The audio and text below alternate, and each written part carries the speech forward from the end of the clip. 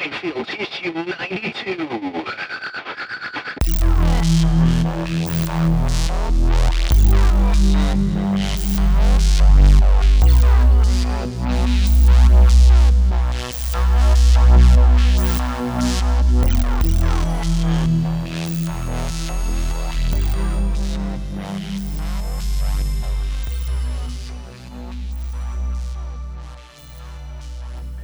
It's going good, man. How about yourself?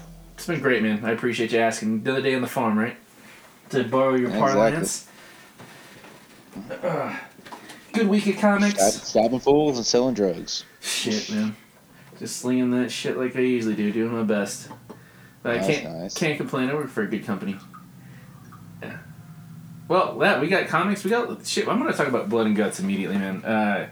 Jericho, Y2J My Hero, was all about explaining Blood and Guts today on his podcast, and I kind of wasn't having any of it. Like, it was a lot of talk about what it was supposed to be last year, and barely talking about that. God, I don't want to say it was a bad bump. It was a great bump. It's just that the way that it landed and the way the camera guy got the shot, like to where you could see like it was clearly cardboard with like a printing over it to make it look like metal. Like they should have practiced that. Like they could have done that with a just throwing a crash test dummy over the edge and seeing how it was gonna the equal weight to Jericho, and just to make sure that that would have sucked. Everyone would have that would have broken kayfabe after this phenomenal match, which I really enjoyed, and that was everyone's main gripe with it, wasn't it? Yeah, quite a bit. That seemed to be the majority of the thing. Was like, oh, it just ended. It wasn't a great ending. Blah blah blah. In all honesty, it didn't bug me at all. It was what it was. Freaking, we've all seen freaking. The big jump at WrestleMania 32 where Shane came well off the freaking Hell in Cell. We were both there live. Yes, we were. We all saw the crash pad. 100%. Nobody rags on it. Nobody cares. Freaking, it was what it was, dude. Freaking, I'd much rather freaking know that, freaking a guy like Jericho freaking had a safe but spectacular bump. Then freaking was just like, screw it, jumps off and kills himself, 100%, man. And I like that you brought that up, because Jericho was talking about, like wrestling fans are just like Star Wars fans. They're just like Marvel fans. We're exceptionally critical. But one of the things about you and I is that we're actually in the business. I mean, not as much as you are, but actually being a wrestler. But, one of our main concerns is the safety of the boys. And I'm sure a lot of the smarter fans out there obviously I don't want to use the M word, but you get what I'm saying. Care about the safety of the wrestlers, but then how much do they really care if it was like a trending topic on Twitter? If God, like, give the starting fledgling company a chance. Like, they're gonna make mistakes. I mean, if anything, I'm just proud that they're not screwing over their talent. Like, they had let a couple people go in COVID, but it was because most of them couldn't, under no circumstances could make it to. It was a lot of their international talent. Yeah, no one was talking shit online. I don't remember any buzz about that. Maybe the one chick, but that was different. That wasn't COVID related, but. Protect the boys, protect the company. They're doing their best. They give us a solid product, but I'm not saying don't bitch. Bitch, that's fine, but at least give yourself an opportunity to try to learn more. I mean, it's your right to, if you like something, you don't have to like every aspect of it. It is what it is. It's like anything else. It's like freaking. You like comic books. You don't like every type of comic book. You pick and choose what you like. Agreed. Even then, you get an artist change and you don't like the art as much as you used to, that's your right as a consumer. The one thing that bothered me about the whole thing about Jericho talking about it was that he was talking about it. It shouldn't have, like, I get really concerned when I hear, like, comedians, like, because I listen to Joe Rogan's podcast often, and a lot of them are seriously concerned about, getting canceled. And, obviously this isn't like a cancel moment with Jericho, cancel Jericho because, we saw the crash pad. But on the same vibration, a lot of them always have to say something like, oh, I I don't really mean this. I'm just trying to be funny. Or they have to have this precursor where they denounce themselves before they denounce, someone else, because it's part of their joke. And the fact that Jericho had, felt inclined to talk about it, like I don't know what his mindset was, but like I could tell that he was building toward talking about the crash bed incident. Mm-hmm. And the more and more it took to get to that point, it felt like it was to get to that point, not to just talk about how awesome it was. I mean, history wise, we're talking, this is basically War Games, but they couldn't use the obvious reason they can't use War Games. But it was a great match, man. Like everyone really put all the work into it. It's hard to, a lot of people, well, not a lot of people. I've heard some people complain that cage matches are difficult to watch because the cage is in the way. It's not like watching Ready to Rumble where the camera's actually inside of it like 100% of the time. But let's talk about the good things about it. But before I do, just hopefully, in my heart of hearts, I hope that Jericho didn't feel a social pressure to explain himself, because back in the day, like, it would have been more of a kayfabe issue, and then we're just not going to talk about it, and it's really just fuck it. We do what we do for you guys. We're performing, but now it's like I really hope he didn't feel some inclination to explain himself. Like, he did his best. He did a phenomenal job taking that bump in the first place. He's what, like 53, 54? I think it's like 50. I think 51 is what I heard last time. Yeah. But I mean, yeah, it's overall it was a great. I enjoyed it a lot more than the NXT version. It's a lot of people talk about the differences have come up. It was a lot more brutal, which it was. But I personally, I think that's what a War Games needs to be. It needs to be two opposing forces, freaking going at it, and it should of course be a be all end all. And once you're done with this, people are never the same, and you survive this, right? Which is the whole thought process behind the original one. The NXT equivalent now is, oh hey, it's October, and freaking we need to form this team to fight this established team, and we go out there and we just do really cool shit. That's and it's cool, and if you like that, cool. No harm, no foul. But it's not my personal cup of tea. I'd much rather. I've always been like more of a story guy, and I like, I want to see people being mad at each other. I want to see people fighting for a reason. I don't. If you're gonna do freaking a double moonsault off the top of a freaking cage, what brings you to that point where you have to do that?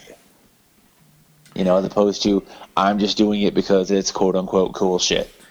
Jericho brought that up too. Like, that was one of the first things he brought up, like, was that we really wanted a story building up to Blood and Guts. We wanted a reason why these, opposing factions should be in such a heavy duty match where, there weren't actual guts, but there was a shitload of blood.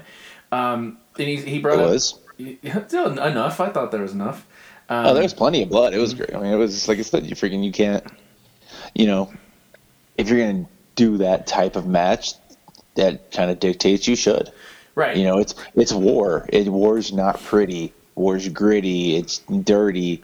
It's a fight. And it's and that's what it was. And it's there to work out a beef. And he brought it up, like, yeah, like when every October or something like that, they do Hell in a Cell. But, like, a lot of times, ever since, back in the day, it was like, there was an actual legit reason for Foley and Undertaker to be going at each other. Like, yeah. There was a build-up, there was a story. But every year now, it's just like, okay, we're just going to put these guys in a cage. He mentioned being in a Hell in a Cell match, and he's like, why should I even be in this? Like, this makes no fucking sense. Like, yeah. It's October. It's October, so we got to do this. Agreed. It's December, so we have to do TLC. Yeah, we got to do a TLC match. Why? Because that's the name of the pay-per-view, brother. Okay, and why do I care? Like, okay, these guys hate each other now. The constant flip-flopping, like, and they build a storyline, and then all of a sudden they're like, oh, we're just canning that, and all of a sudden it's just gone, and then there's another storyline going on. Like, wait, why are these guys mad at each other? I was just starting to warm up to the other story. Like, yeah, like the only one that makes sense is every January we get the Royal Rumble, because There's a reason. If you win the Rumble, you go to Mania, you wrestle for the belt, blah, Correct. blah, blah. There is a built-in reason for you to fight your ass off for that match. Maybe go 60-plus minutes because you want that spotlight. You want that title shot at WrestleMania, biggest event of the year. Right. Totally makes sense. Especially with built-in fans, like we're not out there to be disappointed. We're out there we're out there ready with we check that sense of disbelief at the door, and that was obviously one of the big gripes with the Blood and Guts match, but even then, like we're here to believe, like. Yeah. We're here to believe, like, give us something to believe in, and then you flip-flop back and forth. The AEW's given us solid storylines. I can't think of any storyline that I hated. There were some that weren't my favorite. Yeah, I mean, there's definitely, I've got the stuff I really enjoy. I've got the stuff friggin' I don't enjoy so much. But, again, it's going to be personal opinion. I still watch every week. Still willing to give the show a shot. Mm-hmm. But yeah, I mean, one of the big things too, me and you had talked about it off site, was freaking, part of me thinks they did it on purpose. Because they had such a volatile reaction to when Sammy Guevara and Matt Hardy fell off the scaffolding and went through that table on the concrete, right, and then continued the match, right, and people crapped all over that. Oh man, and this is exactly the opposite. Now maybe the same fans, maybe different fans, doesn't really matter. But now these guys are this guy fell off this probably legitimate 15-foot tall steel cage, let's say. Correct. And he fell onto a crash pad, and there was freaking spray painted over cardboard and all that, and you could blatantly see it. Yeah, but you saw him land safely. Mm-hmm. So you can't give them the crap for what they did before. Correct. So I mean, maybe part of it was that thought process of, hey, they can't, damned if you do, damned if you don't. Huh. That's a meta shit there. That is some extra higher level conscious level thinking about that, because you're right. I'm just saying, why not? If it's that blatantly obvious, maybe they wanted you to see it. How often freaking people talk about how, like, oh, guys in WWE are, they're talking bad about WWE and they're talking bad about the company. Yeah, but a lot of that stuff freaking seems like I don't. There's such a tight-lipped company. I don't really see a lot of that stuff sliding through. And maybe they're talking bad about the company because they're told to. They check everybody's tweets. Like, yeah, they do. We know for a fact people have gotten in trouble over stuff they've said that has ended up on the internet. Correct, 100%. Like we know that personally. Freaking, and you're gonna tell me they don't check every, they don't have somebody over here checking everybody's Twitter and just constantly seeing what the hell's going on. Come on. I'm surprised that, like, it hasn't been leaked that AEW isn't mandating what they put out online. Like, it usually in some way ties into the storyline, and you can't have like such a volatile atmosphere that can ruin things. I mean, like, one of these wrestlers gets too drunk one night and calls someone out because he thinks it's funny, and then it completely contradicts the storyline. Like, that is way too volatile. Like, that's too dangerous. Like, wrestlers are, God bless them, but not all of them are the most sane people in the world. And if you've got a storyline that people are tuning into, like, if I was Tony Khan or even Vince McMahon, I see no surprise if they would control that sort of environment. And I want to get back to what you're saying about the meta thing here, because, yeah, you're right. Thinking back, Matt took that ugly ass bump from Sammy. Yeah. From Sammy. Obviously concussed afterwards. Luckily it wasn't anything worse than it was, but it was still a crap situation, and that was something they'd worked on beforehand. They had practiced it before the show started. Like, they had a person there to lead them through, a stunt coordinator, and still when cameras were live, stuff doesn't go as planned. No, not at all. And then I remember even Matt's wife was talking shit on Sammy afterwards like that. And then, yeah, what if they did just want to, that is such a meta thing. Like, what if it was to test the audience to see what would happen? Would they I would want to know that if I was trying to figure out. I mean, because the company's barely 2 years old. Yeah.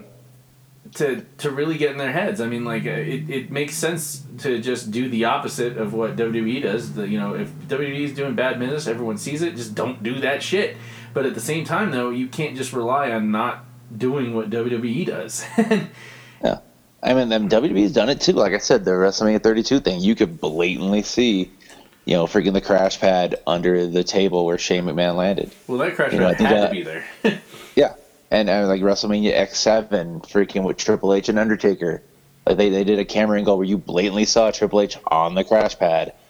Yeah. I think Shane and Miz, when they feuded last year, same thing. I mean, not a big deal, but it happens. Well, I'm just happy that it happened. Yeah. I'm happy that blood. I'm simply just still happy, and I guess I'm still in the AEW. Hell, I'm wearing an AEW shirt right now. I kind of feel it's bad luck to not to wear AEW shirts on Wednesday. Yeah, freaking. It was. Overall, it was good. It was violent. Freaking, you can't really complain about it. People are going to, people did, but at the end of the day, it was a good match. I enjoyed it. It was like you said, the antithesis of what WWE does when they do war games. Right. And it was fun. I look forward to the next one. I'm just glad it happened. It existed. It's there for us. It was pay-per-view quality stuff on a fucking Wednesday night. God bless them. Yeah, I think the only thing I really didn't like was the fact that since it was on freaking TV, we had the commercials, and that kind of took away from it a little bit. Yeah. So, other than that, would be the biggest thing. Cool. All right, so guys, we're back. Mr. Connor was trying to be one of the boys. We promptly had to shut that down. Past his bedtime. Can't blame him. It's a good club to be part of, Mindfields. But we want to talk about some the Venom.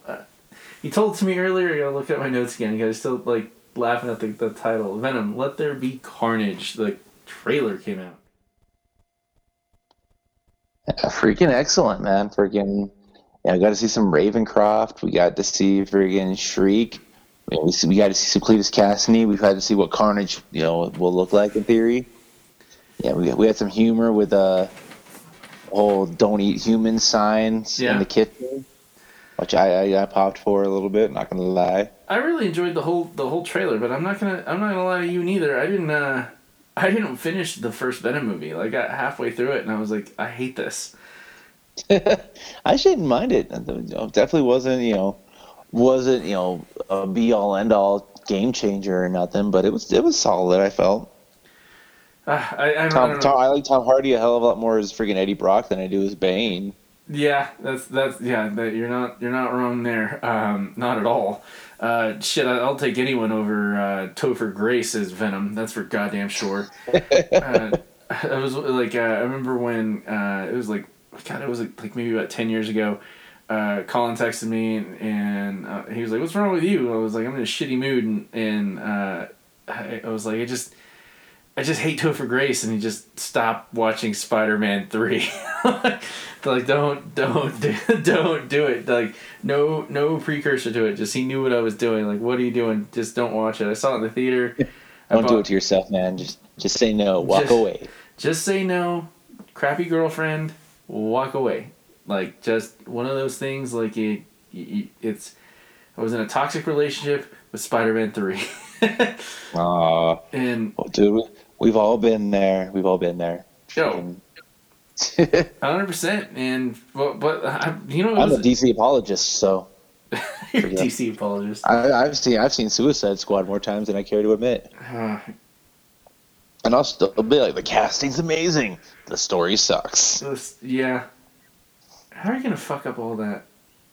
Right, but even then, dude, it was basically like an early '90s freaking movie in whatever year it came out. What, 2014 was it?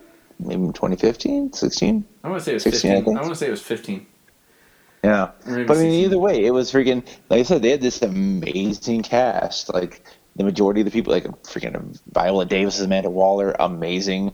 Margot freaking Robbie is Harley Quinn now. Jay Hernandez is freaking Diablo. Diablo, freaking The guy that freaking played Jai Courtney is Captain Boomerang. Will Smith is Deadshot. All of those brilliant casting choices. And then you gave me the rest of the script, and it was horrible. Well, I hope that doesn't happen with Venom, man, because I do gotta say that it was a hilarious trailer. Just like, hey Eddie, hey Venom, he says hi. And then we're just gonna eat her. We're not gonna eat Mrs. Chen. No, and the Cassidy thing, man, that I'm pretty partial to Carnage. It was I told you earlier today, like that's one of my original graphic novels. So like back when you're a kid and you can't buy all the graphic novels in the world, you probably had 3 or 4. And not that we were broke, but my parents really didn't have a stomach for comics. But they still encouraged, I still got a couple every now and then. But the first one of the first graphic novels I bought, I remember I told you about going one of those mad dashes. I got 5-10 minutes in the comic store. I only got $10, and I got to stretch it as far as it can. I remember like running around, and I found that for like $6.50. The first nice. The first 3 with the white cover bound. I got a Spawn comic book and a pack of Spawn cards, and it was like down to like $9.98. and God, I read that over and over and over, and it had all of the original. It didn't just have the first 3; it had all of the original incantations of Cletus when he was more looking like Jerry Lee Lewis, and which is one of the original inspirations for his like actual look. Because at the time, it was I think Great Balls of Fire was recently in theaters. It was just one of those things. Redheaded punk, made him real thin. He's He's Eddie Brock's cellmate after he was separated from his other, and he's just constantly working out, and worried about innocence, just hating Spider-Man, and you gotta relax, man. Just you gotta believe in Carnage, and he's like, I would do anything to kill you, like I would do anything to kill you, and then they get all of a sudden the walls start vibrating, and the other Venom finds him, breaks him out. He's complete, takes off, doesn't know that at the exact same time, the Venom symbiote gave birth at that exact moment. Just a tiny little drip of a symbiote. And finds him for months. Cassidy is sitting in his cell talking to himself, being a good boy. And eventually he has enough, pulls one of the guards straight through the bars. Nice. Didn't show it, but they showed enough, like, from the side, like the blood drip, no pun intended, carnage, and goes on a killing spree. Like they Spider-Man's got to figure it out. Like he realizes we got a symbiote on our hands here.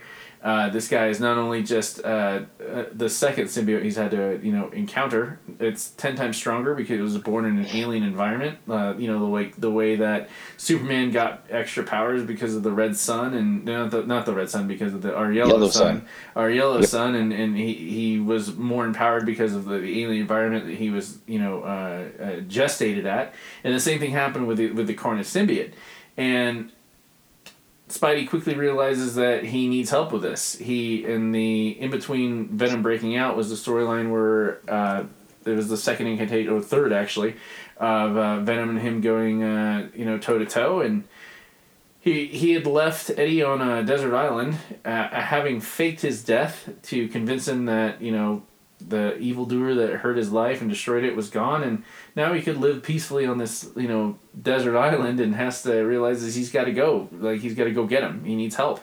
Has to reveal. He takes Johnny, drives him in the Fantastic car to this island, and he's got to reveal, no, it's me. It's Parker. He's like, no, you're a clone. And like, this isn't right. And then he's like, no, I'll show you. And he starts tempting the symbiote. Like, who you really want. And he's that's not gonna happen. And then the symbiote starts trembling.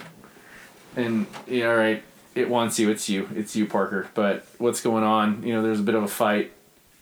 There's another one, and there's another one. And I need your help. He's killing innocents. He's a legit serial killer. Like burned down his orphanage. Killed a couple of nuns, killed his mom. I mean, like... Pushed his grandma down the stairs.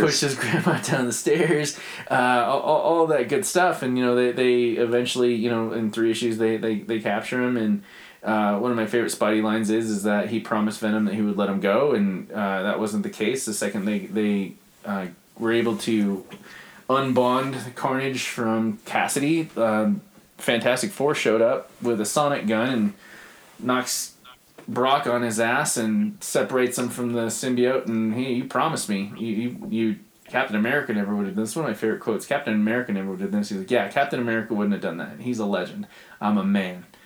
It has to make decisions, and I've got to live with these decisions. And we get, and the whole reason I'm bringing it up is because I was not mad that they're showing that the Genesis, like when Carnage makes his like big debut, is when Cassidy is getting the lethal injection. How did you feel about that? I thought it was cool. See what I mean. It'll be interesting to see how they pull it off in the actual movie. But yeah, freaking, it's that's the perfect time to do it. And last ditch, you do or die time, and freaking, either he's gonna do it, and then everybody's gonna die.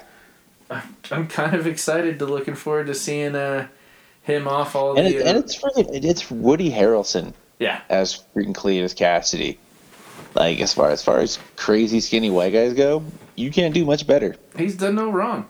Like I was saying, I'm really looking forward to seeing all the victims' families getting butchered at his execution, and they made him stringy enough. Like like the amorphous being that he is just constantly flailing in different directions, and Tom Hardy, like, he's kind of a personal hero, like the way he pulled him up. Like, wasn't Tom Hardy like a crack addict? I mean, he was like an everything addict, and just stopped and got his shit together, and now he's Venom and he deserves it. Yeah, it's inspiring. Shoot. What else stood out to you, man? No, I mean, that was cool. It was cool to see they're going to bring in Shriek. Oh yeah. So that's cool. Freaking. Because I mean, it's because like Maximum Carnage is basically like it's Carnage's equivalent to Bane and freaking Nightfall. It's like the one, like when you think of Carnage, that's like the first story you go to is Maximum Carnage. Of course. And like we had and him and Shriek were an item in there, and it's interesting to see if like we're gonna get some hints towards Maximum Carnage. Yeah, I definitely would love to see that. See a doppelganger.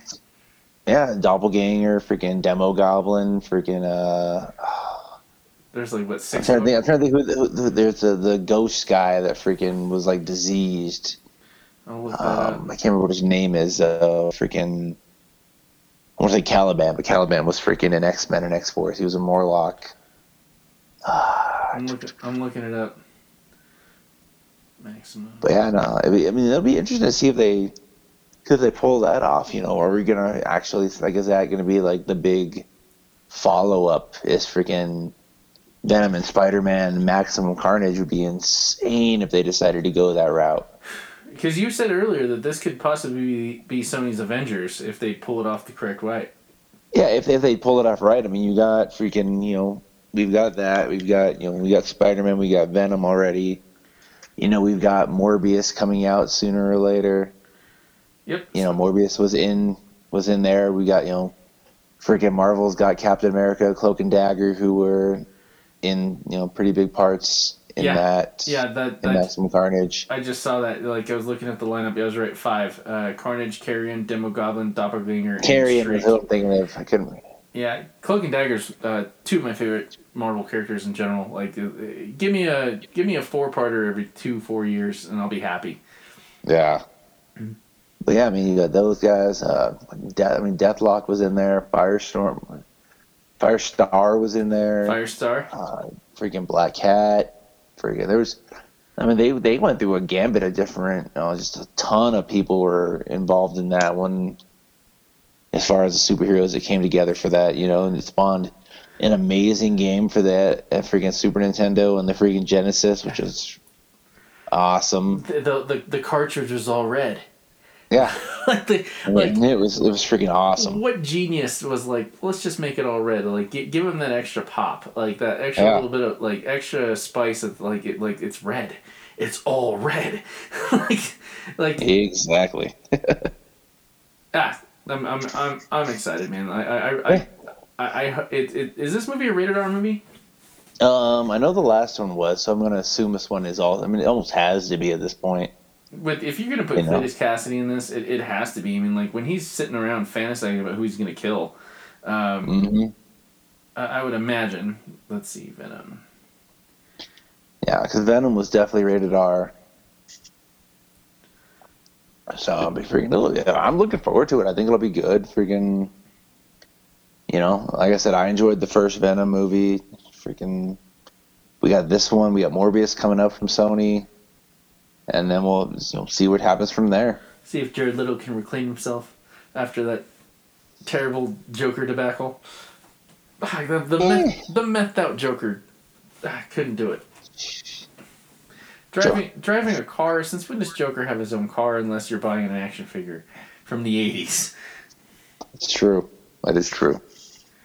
Speaking of Joker, let's go into some comics, man. We've got nice range. Guys, again, we're DC heavy on this, but like we either cover some comics that suck or we give you ones that are good.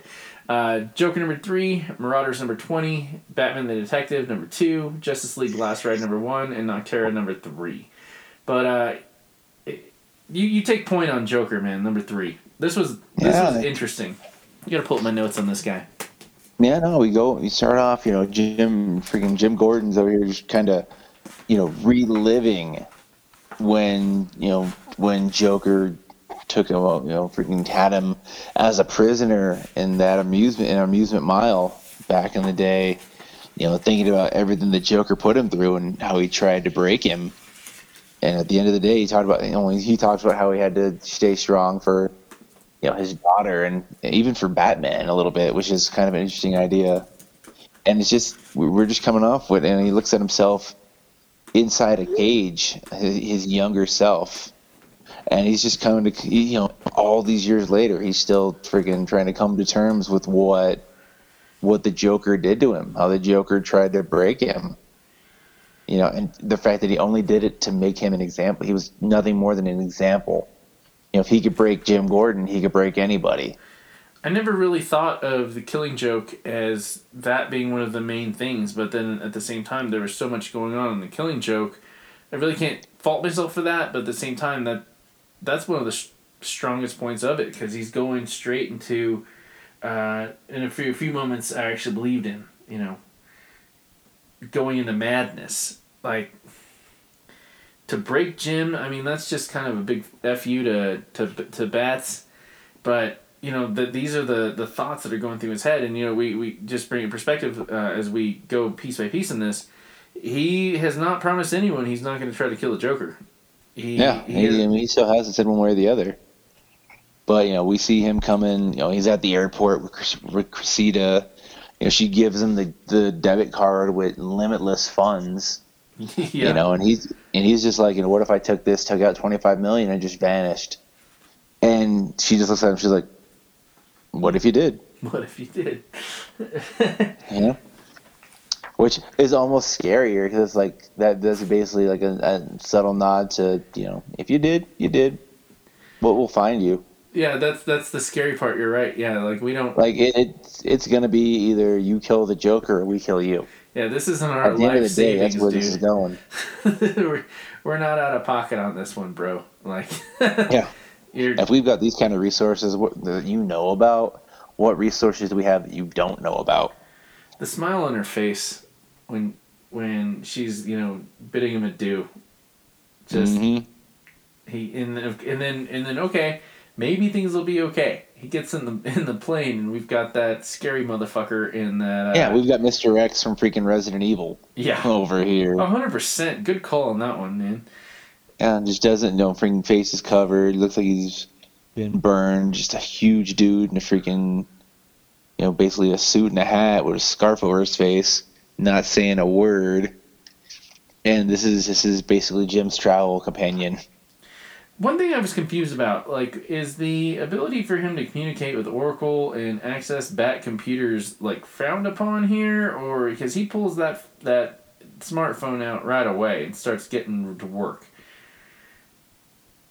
Well, I think the whole thing basically is that he doesn't want them to you know for a fact that the Court of Owls is freaking, you know, they're letting Jim see certain cards, but they're not seeing him see other cards. And I think Jim's doing the same thing. Like, I'm going to do this. I'm going to do this my way, but you guys aren't going to. I don't want you to know how I'm handling this. Right. Because he doesn't want to know the connection to Batman. 'Cause, I mean, that's always been one of his best kept secrets in theory, is that he's freaking, he's always been able to communicate with Batman, but like nobody else has ever, other than other officers, has ever really been aware of it. The other thing I'm thinking of about the fear factor here is that he's revealed his, like you said, deck of cards, and he knows that Oracle's Batgirl. But imagine going on an assassination mission where your daughter is watching everything, and Yeah. and is exactly what you would call a success story for being a father. He's Barbara Gordon. I mean, like, no way could ever look back and say he failed Barbara, other than the guilt that he wasn't able to stop Joker when he knocks on the fucking door. Yeah. In killing Joke, but that's not a guilt that he should carry. But even though, but he still is, because it's Jim, and who wouldn't, as a human being. And we've got her, and she's got every whoosh. I mean, look at all these computers around her, man. Like, she's seeing everything. She sees the face that we're seeing. I was talking about, and I who is this girl in the mask that is pissed she's not doing anything else? Because that's Stephanie. It's spoiler. That's Stephanie Brown. Right, and then the girl on top of the car headed towards the airplane. What was that one? It's the current one of the current Batgirls. That's a Orphan. Orphan. All right. So that's Cassandra Cain. All right. Yeah. You'll know her from Birds of Prey. Of course. And sorry, take over. So Jim's studying shit on the plane. Yeah, he's studying old case files and whatnot, but like just the thought process of what's going into it, just that he's like, every murder has a basic statement, I hate women, or I hate myself, or I'm scared, or I want someone to notice me. And then like he talks with the Joker, and Joker just does stuff. He's basically an agent of chaos, and it's he's trying to that's one of the things that makes it so difficult for people to get on the Joker, because he just flip a switch and bam, somebody's dead. No rhyme, no reason behind it, which is what makes him so hard to track, especially when he's like lying low. We've got a lot of foreshadowing here, man. Like we're talking. You talked about earlier about how we're referencing how he survived what happened in Killing Joke. And I think the big foreshadowing here is whether or not he's going to survive this one. And God, it would make sense to kill Jim. I don't want to say he's going to die in some big heroic thing. He's like jumping on a grenade or something like that. Or we can't have something where he has some massive heart attack, like the anticlimactic ending of the. Donnie died at the end of Big Lebowski. That didn't have to happen, but but it worked. And I'm worried that something that they've got up their sleeve is going to work, and we're going to see the end of Jim. But like, this is a suicide mission, man. It's on the tip of everyone's tongue, and not one of us has said it yet. Yeah, no, you're not wrong. I mean, at the end of the day, you killed it. I mean, you accepted the money. You kill Joker, we kill you. Yeah. And even worse for Jim, it might not even be like we'll kill you. We'll kill the people you love, which of course is going to be Barbara. And we see. Yeah, keep going, man. Keep going. But no, we got a little bit here with Joker's daughter, not Joker's daughter, Bane's daughter. I don't know if it's actually her name or not, but they're on a big old battleship, probably heading towards Belize as well. We see Jim. He's over here, heading into Belize, and he's not looking for Joker per se, but he's looking for the people that work around this hotel. This is where I popped, was the detective work. Yeah. He's over here trying to get the people that using his poor elementary level Spanish to talk to these people and get information that he wouldn't be able to get otherwise.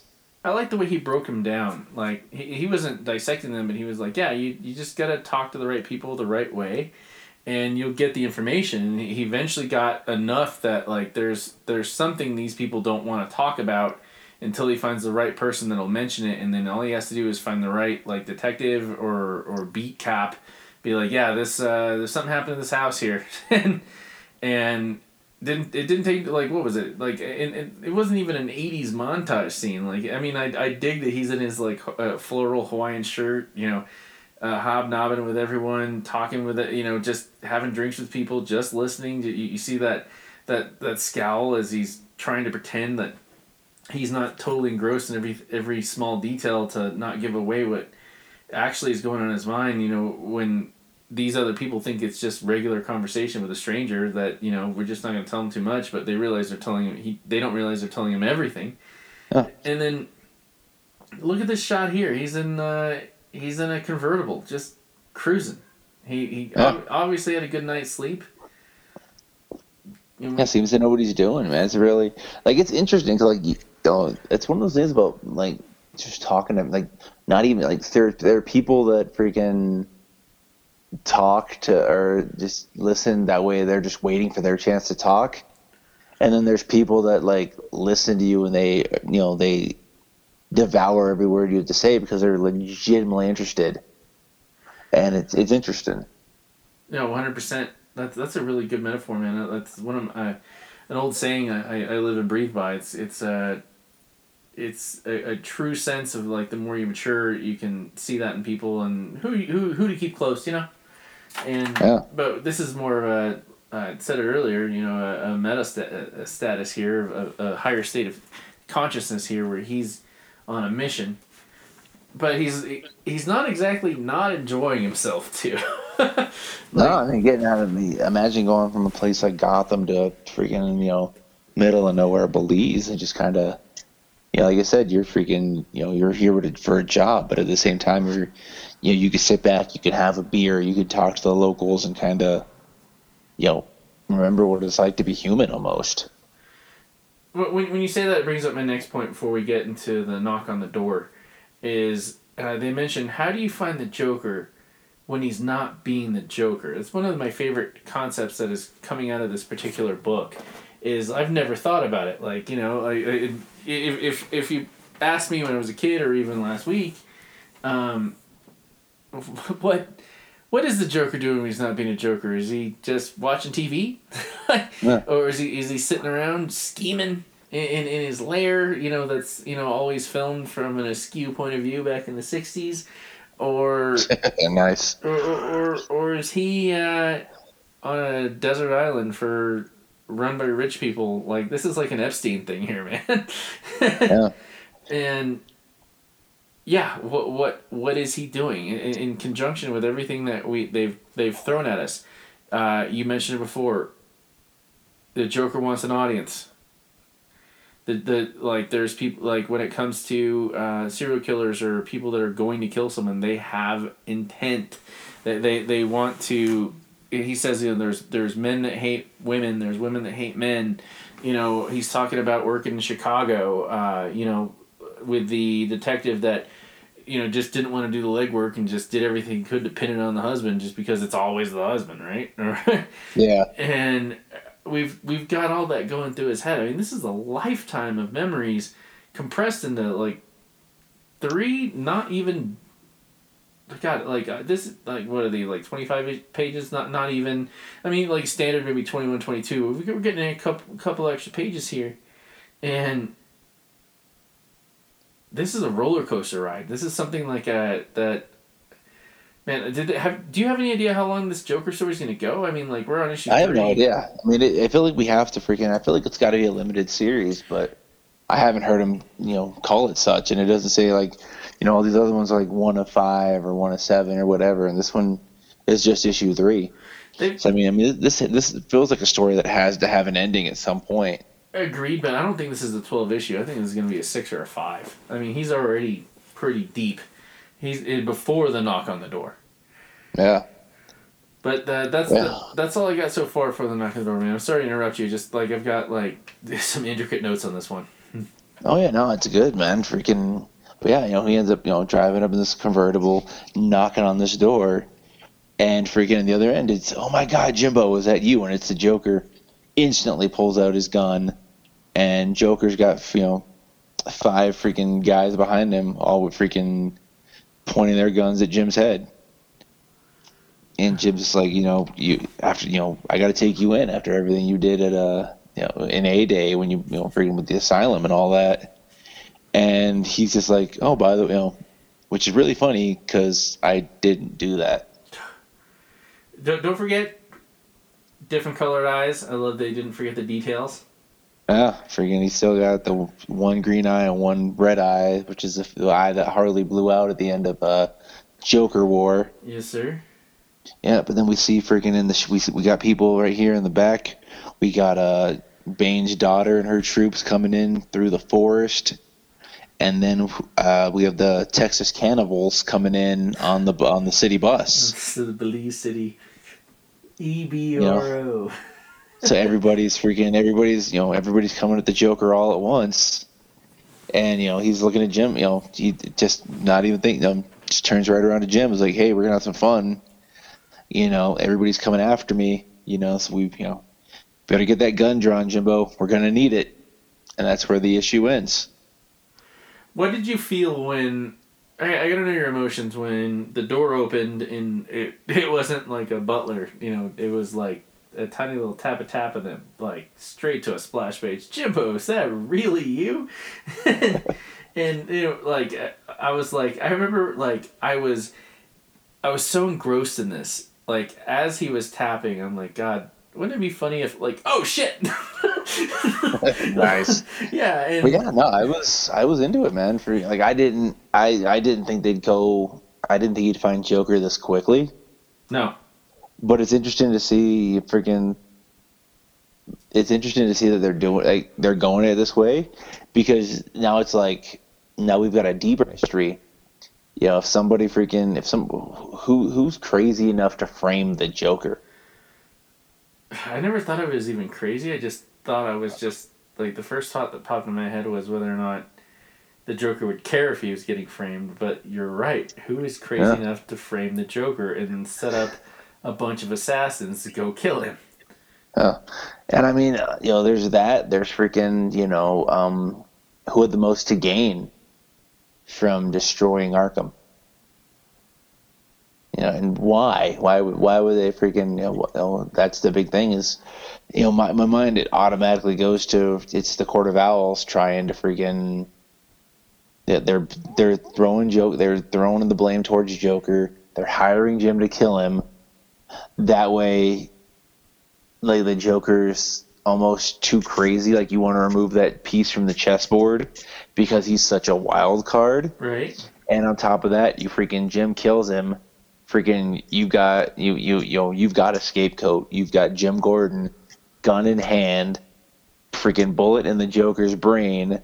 You freaking turn him into the cops, and all of a sudden, you've destroyed you've taken, another major piece of the pie, or another major piece off the chessboard, basically.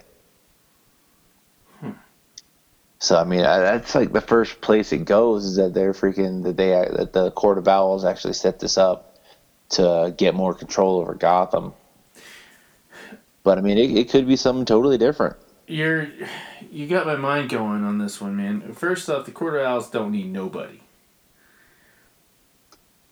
That's the thing that popped in my head, and you're like, yeah, you got the Court of Owls doing this, and I was like, wait a minute, the Court of Owls don't need anybody. They've never needed anyone. I mean, they. Well, that's the whole thing, though. They've got, Joker's such a wild card, though. You don't even want him you don't even want him in the deck of cards, because you get him, anything could happen. Right. So you eliminate him, and then you can turn around and you blame it. You blame it on Gordon. Gordon's taking the fall for everything, and you guys walk away, scot free. Correct. And you've got the extra power. Yeah, but don't forget the Court of Owls. I mean, one of the things that I really enjoyed about the Court of Owls story when they first introduced that was that there was no secrets to the Court of Owls. They knew everything. They knew everything. There's no way they don't know that all these people are coming at the same target, and they're sending Jim this has got to be something higher. Like, man, like if I was a bet man right now, I would put all my money that this is a rogue Barbara Gordon. Really? I would put my money like rogue Barbara Gordon. I mean, like, yeah, Jim's got the. He tried to break me. He raped my daughter. Put a bullet in her spine. You know, that's an old school 50s noir vendetta. Mm-hmm. But we've had so many stories, and they've referenced it quite a few times ever since you joined Mindfields. It is Killing Joke. Yeah. And remember during the Three Jokers. Three Jokers, correct? They touch on it a minute, but not fully. Like what?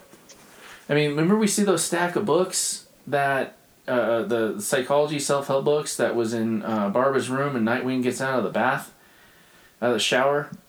Yep. And like, have we ever really thought about what she's gone through? Yeah, I mean, you're not wrong.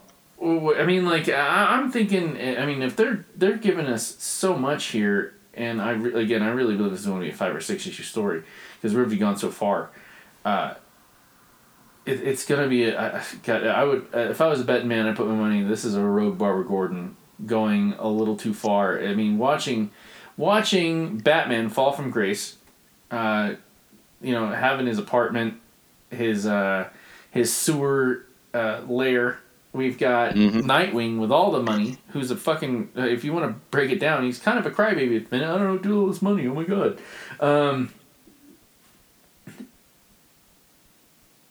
How could I really do good? Like my point here is, if I'm a good guy and I'm about to do something not really bad because I feel justified in it, like Colin and I've talked this a lot of times. Like every time you hear a spy getting interviewed, whether they work for the United States or Russia, they all believe that they're working for the good guys.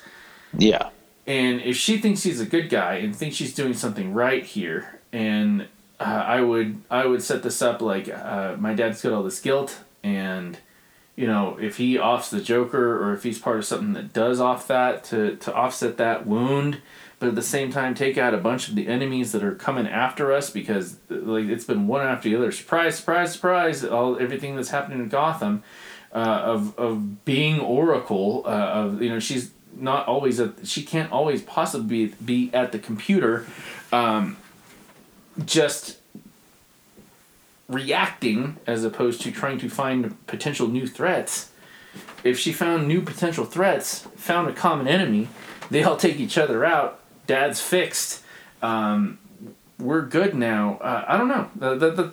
That's just that's I don't even think that's a Hail Mary, but that's something I would love that to be part of the story. Yeah, man, it's a little left field. But let me throw something a little further left field. Please. You remember the one big bad that was killed in A-Day? Bane.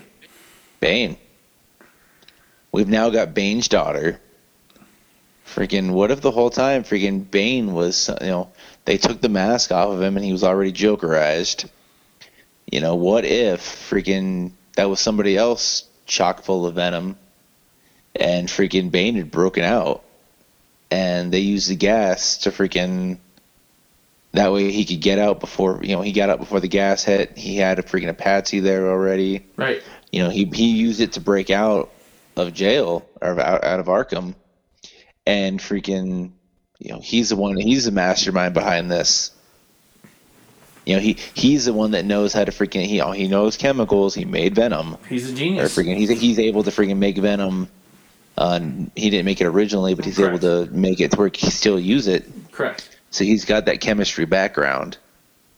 Freaking, he's a mastermind anyway, because he put together the entire Nightfall. Genius. And maybe this is all his way of getting out. And freaking, maybe that's it. And he was just like, I hate, he hates the Joker anyway, because freaking maybe Joker War followed directly after City of Bane. And maybe he just freaking, like I said, again, Joker's a wild card. Bane's all about strict rule. Correct. And Joker freaking Domination. is everything Bane's, he's everything Bane's against, so you get rid of him. especially if you want to be the biggest baddest, and even if you're like, you hear how little kids are, always brutal when they talk, and like if a little kid tells you you're ugly, you're ugly. And if you want to be the biggest baddest, and it's you standing there, you're 8 feet, 20 feet tall, however they want to make Bane, depending on what artist, and he's going up some regular person or a kid and like stand next to, who do you think is the real bad guy? And I was like, fucking Joker, man. this little skinny scrawny guy, like, come on, man, I got these muscles, I got the venom, I broke the bat, come on, man, like, obviously, nah. that one that one's way more evil and way scarier than you, like, no. Yeah. I'd rather be locked in a room with you than that guy, without question. Yeah. So I mean, those are gonna be my options, man. I think that's what we're gonna go with. No, I love that. I love the back and forth on that one, because, like, again, higher state of consciousness here. They're not just shoving stuff in our face to pop. This is a any other. God, Tinian is just a genius right now, and I would imagine if anyone else was trying to write this story, like, and getting those notes from the studio, because I'm sure that happens a lot. Like, he's knocking on the door, and oh, it's the Joker, and I was halfway to that thought, just because I was on that level, just at that vibration, but I was there when standing right next to Jim, and he knocked on that door, and I'm like, hey, wouldn't it be funny if it's the Joker? Oh shit, it's the Joker. But not like the way, like, people predict, like, watching a Law and Order episode. Okay, that guy, the famous guy that's in the book, is obviously in the story. Obviously, he's the bad guy. he killed her. Yeah, he killed her. But with this one, like, there's something else going on here. Like, and you hear those stories, like, it's like peeling their onions, And no, this isn't an onion. This is wonderful. Like, definitely something that if you are a digital subscriber, you need these individual issues. That, like, these are to be studied. These are to be studied. Like, man, look at and then the art itself. Like, in the page after the splash page, like, this, we got speed lines here. Like, within a blink of an eye, we got some anime style speed lines here, every direction. Jim's unholstered, gun to the face. Joker's like, come on, brother. All right, he's got the gun to his head, and he smiles, and then we get that bottom. Like, you remember watching, like, Ren and Stimpy, when they would zoom in on something, yeah. And it would be like it was like regular animation, but they'd zoom in on something, and they would be like gross. Look at all the lines around his eyes, and the detail in that the smile isn't like, hey, I'm trying to cause mayhem here. I'm pissed off, and it, like, can you get over this for a minute? Because we've got business to do, because those guys are already dead. You don't know already out there. and let's go ahead. They're all gonna kill me. They're gonna kill you too. Yeah. We gotta work. I mean, freaking drop of a hat, freaking Joe goes from freaking I'm gonna put a bullet in your head to crap, we're about to die. Yeah, this is together. This isn't even a classic team up. This is like, keep that gun drawn, Jimbo. You're gonna need it, and they're just running into the battle. Like, we've got you have to have the quintessential ha ha ha ha around it, but I don't think he's. Mm-hmm. I think that was just there for decoration. I don't think he's laughing. Joker's concerned. Joker would. I think he would. Now that in hindsight, I think Joker would legit be really pissed off if he was framed for a crime he didn't commit, simply because if it didn't have the intricacies and the complexities of everything that he tries to do, like, some charlatan is pretending to be me. I'm pissed. Yeah. like he's getting. I think he's almost embarrassed. Exactly. Great point there, brother. I didn't think about that. That is exactly like, no, I didn't do this. Like, I gotta prove myself. Like, but if anything, I gotta at least live to survive, so people know that I didn't do this bullshit heist. Like, I would have done something way better. And then I'd at least involved like laughing fish or something. Something fun, something scary. But we've got cannibals coming. All right. We got cannibals. We got Bane's daughter and her army. Lady Bane. Would it be offensive to call her Lady Bane? But we don't see she does not have a venom apparatus hooked up to her. No. Call her Banepool. Banepool. Yeah, that's a good point. But she's got that like Bane jacket from the Nolan movie, but they made it cooler with just the best way to make any jacket cooler is cut the sleeves off. Yeah, that's what they say. But that's all I got for that one, man. Like that was a heavy hitter, man. Like I've got like 2 pages of notes on that. Like I appreciate you letting me go through all those, and you had a shitload too, man. Thank you. Yeah, no problem. Well, shit. What do you got next? Let's see here. Let's go into some Noctera. Yeah, let's have some classic style '90s to offset that existential crisis we just went through. Yeah, I get my lone image book for the week. Shoot, so we start off here. We're learning a little bit more about the shades, as we call them, which is when the darkness turns you. And the whole thing ends up being that it turns your it's reversible while it's still in your gums. Right. But then once it changes your eyes, which it makes like a yellow tint to your eyes, and then it changes the shape. And once that happens, you're gone. There's no reversing it. It changes around your language center, and your brain itself is altered. And we see a see a flashback here with Emery and Val with their parents locked in the basement. Yep. And they're trying to tell them, we love you guys. We're feeling better. Let us out. And their dad's like, we love you. And their mom's like, yes, we mean it. We love you with all our hearts. And they open the door, and they're completely changed. And obviously they're able to make it out alive, but their parents are gone forever.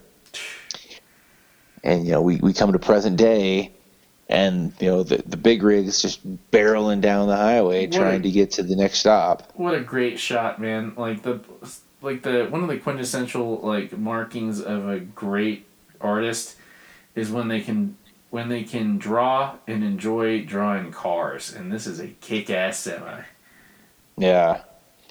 So we've got they're barreling down the highway, or they're barreling down this back road. Really, it's not even like a highway or anything like that. But we've got Blacktop Bill and his crew following behind them because they're still trying to get the grandpa and Bailey, the granddaughter, because freaking Bill's been claiming that the grandfather's the one that led to all this darkness.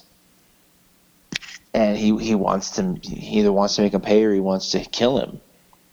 We're not really sure what Bill's actual intentions are, other than getting the grandpa. And we see that Val set up explosives in some of these neon lights, and they don't realize it till it's too late. And one of Bill's guys barrels into one of these neon lights, and just the whole thing just erupts. This is gorgeous. Yeah, and hopefully killing everybody, but everybody still makes it through pretty much unharmed at this point. And they're just getting closer and closer. And Bill ends up shooting harpoons into the rig, and the harpoons actually are sapping the power out of the rig. So the grandpa ends up opening the door and sacrificing himself, and gets harpooned through the chest, basically. But before he does that, he ends up giving Bailey his book with all his notes in it, and he tells her if she can get to the Garden of Eos, get this to my brother, and he'll be able to translate it. And we're not quite sure what's going on with the translation, but he's harpooned out. And then Bill goes to harpoon Bailey, but Val saves her, and they end up narrowly escaping from Bill and his crew. This shot here is great, man. Like it's basically a McLaren going down a cliff with an old man harpoon to the front. Yeah. And we see that, and one of the, he's just just kill me. Grandpa's just like, kill me. I gave her the wrong book. That book doesn't have anything in it. It's all lies.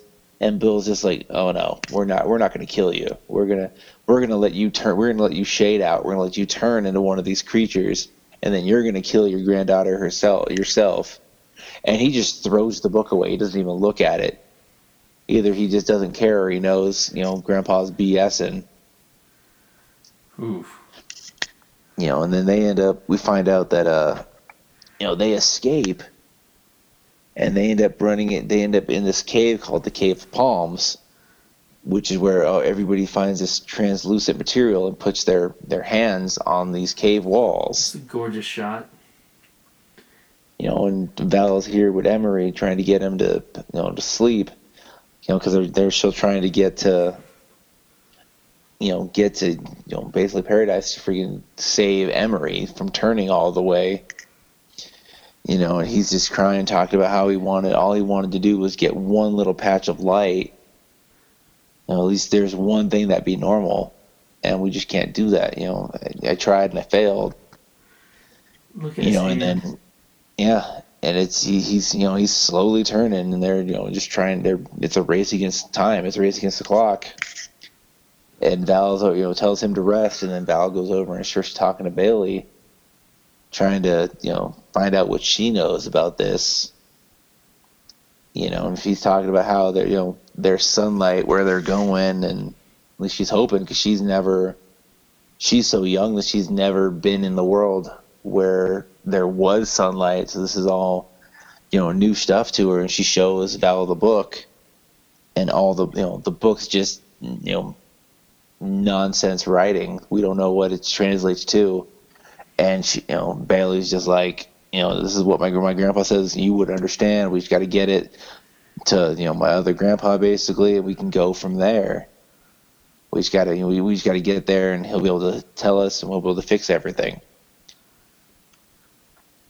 And then we end up, we go back to Emery, and he's sleeping, and he opens his eyes, and his eyes have turned, and now he's over here saying, "I love you too. I love you with all my heart." Just like his So parents. apparently these things, all just like his parents. And basically the whole thing is that the language center changes, and the shades apparently are able to communicate with one another, and that's what they say. That's how the issue ends, with Emery just he's one step closer to turning, and he's possibly gone already. We got the sweat beads. The eyes, they say once it's the eyes, it's too late. But we also have the page beforehand, and just to piss you off, I decided to believe in the hands on the wall too. They're real, deal with it. So I like that because it made me feel hopeful, like not a forced hopeful, but it's the type of hope that revolutionaries have when they're fighting against everything, even if they're caught, they're going to be executed, and there's no hope. And we get that little glimmer of hope, and then we get what she's up against here, the one person that you wouldn't want to be that far. And then we've got an indecipherable book. We've got all the classic makings of a great detective story. When, God, and I don't want to say like I Am Legend type thing, because that wasn't really a detective story, but we've got a virus here. We've got end all be all. Like there's I mean like we're going through a pandemic, finishing it up, from what I understand. And there was hope the whole time. It wasn't like we're all gonna die. Yeah. And that's what they're living through. And she's got that gravitas to her, that I'm gonna hope. And then here we go. It's like when, like, the creation of a hero and the supervillain at the same time, like where she created herself. I'm gonna be the hero, and at the same time, the villain. The exact same moment, the exact opposite. Like, remember in Unbreakable when, like, how can you tell who the bad guy is? He's always the exact opposite of the good guy. Yeah. And we've got, like, some intricacies here, and I'm really enjoying it here. I mean, like you look at the page, you see that there's 4 panels here. You see there's something big at the bottom, and you're hoping against hope. is you read the the white writing on the red. That's not accidental. Like every little bit here is like, it's traditional. You see the thought bubbles and the dialogue bubbles, black on white, and then they're real. Deal with it. I'm gonna believe it, and then we get to red square white writing. Mm-hmm. Villain. Maybe I'm just looking too much into it, but I don't know. It makes sense. I like the whole thought process behind the whole book. 'Cause like, basically these two brothers were trying to find heaven, and they ended up unleashing hell. Is really kind of the thought process I'm getting from it from the last issue. But there's that. Plus there's Blacktop Bill and his crew. Like they're not shaded. no. They don't look like anything like the shade monsters. Correct. So like, what are they? Are they demons? Were they like some of the first people that turned? Higher level demons. Possibly, because I mean, like the grandfather and Bill have some sort of relationship. Correct. He knows who Bill is, and Bill knows who he is. So I feel like there's something that they knew each other before Bill turned. But like, plus we've got the parents in the basement here with the red eyes and the all black. Is it a time lapse thing? Like the longer you're infected, the like it doesn't just stop like where you get bitten and become a zombie, or is there like a higher, like after X amount of time, like you go from physical shape to something that's just teeth and a shadow? Yeah, possibly. If not, it's a missed opportunity because this book has serious potential. Yeah, no, it's interesting. It's definitely cool. Like I just picked it out. I just like the fact that it was based out of Denver initially. Mm-hmm. But like the more and more we get into it, like, it's in 3 issues they built this whole world, and like there are only X amount of humans left in it, and freaking. Like, it's got a good amount of mystery to it. Like, where are they going? What's going to be there when they get there? Is there going to be anything there? And why is Bill? Bill's after the grandfather because he caused all this. So does that necessarily make Bill the bad guy? Right. It's always it definitely has all the inklings of a story where Bill probably isn't the bad guy, but everything we're seeing looks bad, but we still don't know the full story. Yeah. It's like a reverse Bible or something like that. What's in that goddamn book? Yeah, I mean the whole contents of the book, whether the brother is going to be alive or dead, whether the brother is going to be a good guy or a bad guy. Right. What if the whole thing was they were trying to get to heaven and they freaking unleashed hell? What if the brother did that on purpose? And if he did, what was his motivation? Or was it really malicious? So I mean, we got all types of interesting stuff with this that we could really, you could play with. No, for sure. So, man. For sure, and it's definitely an interesting comic book. The artwork is phenomenal. Sometimes though my eyes don't want to look at 90s looking shit. I can see that. It's not my fault. I haven't been groomed to not like the old school 90s style. I mean, like even the cover, man, like big giant gun, but not too big tits, but not too big of tits. But we got the they're trying. It's Tony Daniel, man. I mean, like he's not like Ramita. Like, you ever see early Ramita stuff when he was doing, like, Dazzler stuff? You'd never believe it was him, as opposed to, like, doing Kick-Ass or something like that. But Ramita's got a certain style. That's the wrong way to compare it, because Ramita's art style is just beautiful. Whether... J. Scott Campbell. You look at anything J. Scott Campbell does, I'm like, that's J. Scott Campbell. And Tony Daniel's trying on this one, but there's still some semblances here. I don't know what it is about my eyes that aren't always happy with everything I'm looking at. I mean, it's not even an artist sense, like, I can't be this good. It's more of a, like, why? But, I don't know. That's just a hang-up I'm just randomly bringing out there just because it's there. Yeah, I mean, like I said, to each their own, man, Some people love stuff. Some people don't like it as much. It is what it is. I'm having flashbacks, and I don't know what it is. So what do you got as far as like? I mean, some Marauders, man. I haven't heard any Marauders in a minute. I'm really glad you asked me, man, because this one really scared me. We've got Marauders. Let me pull this up here. Number 20.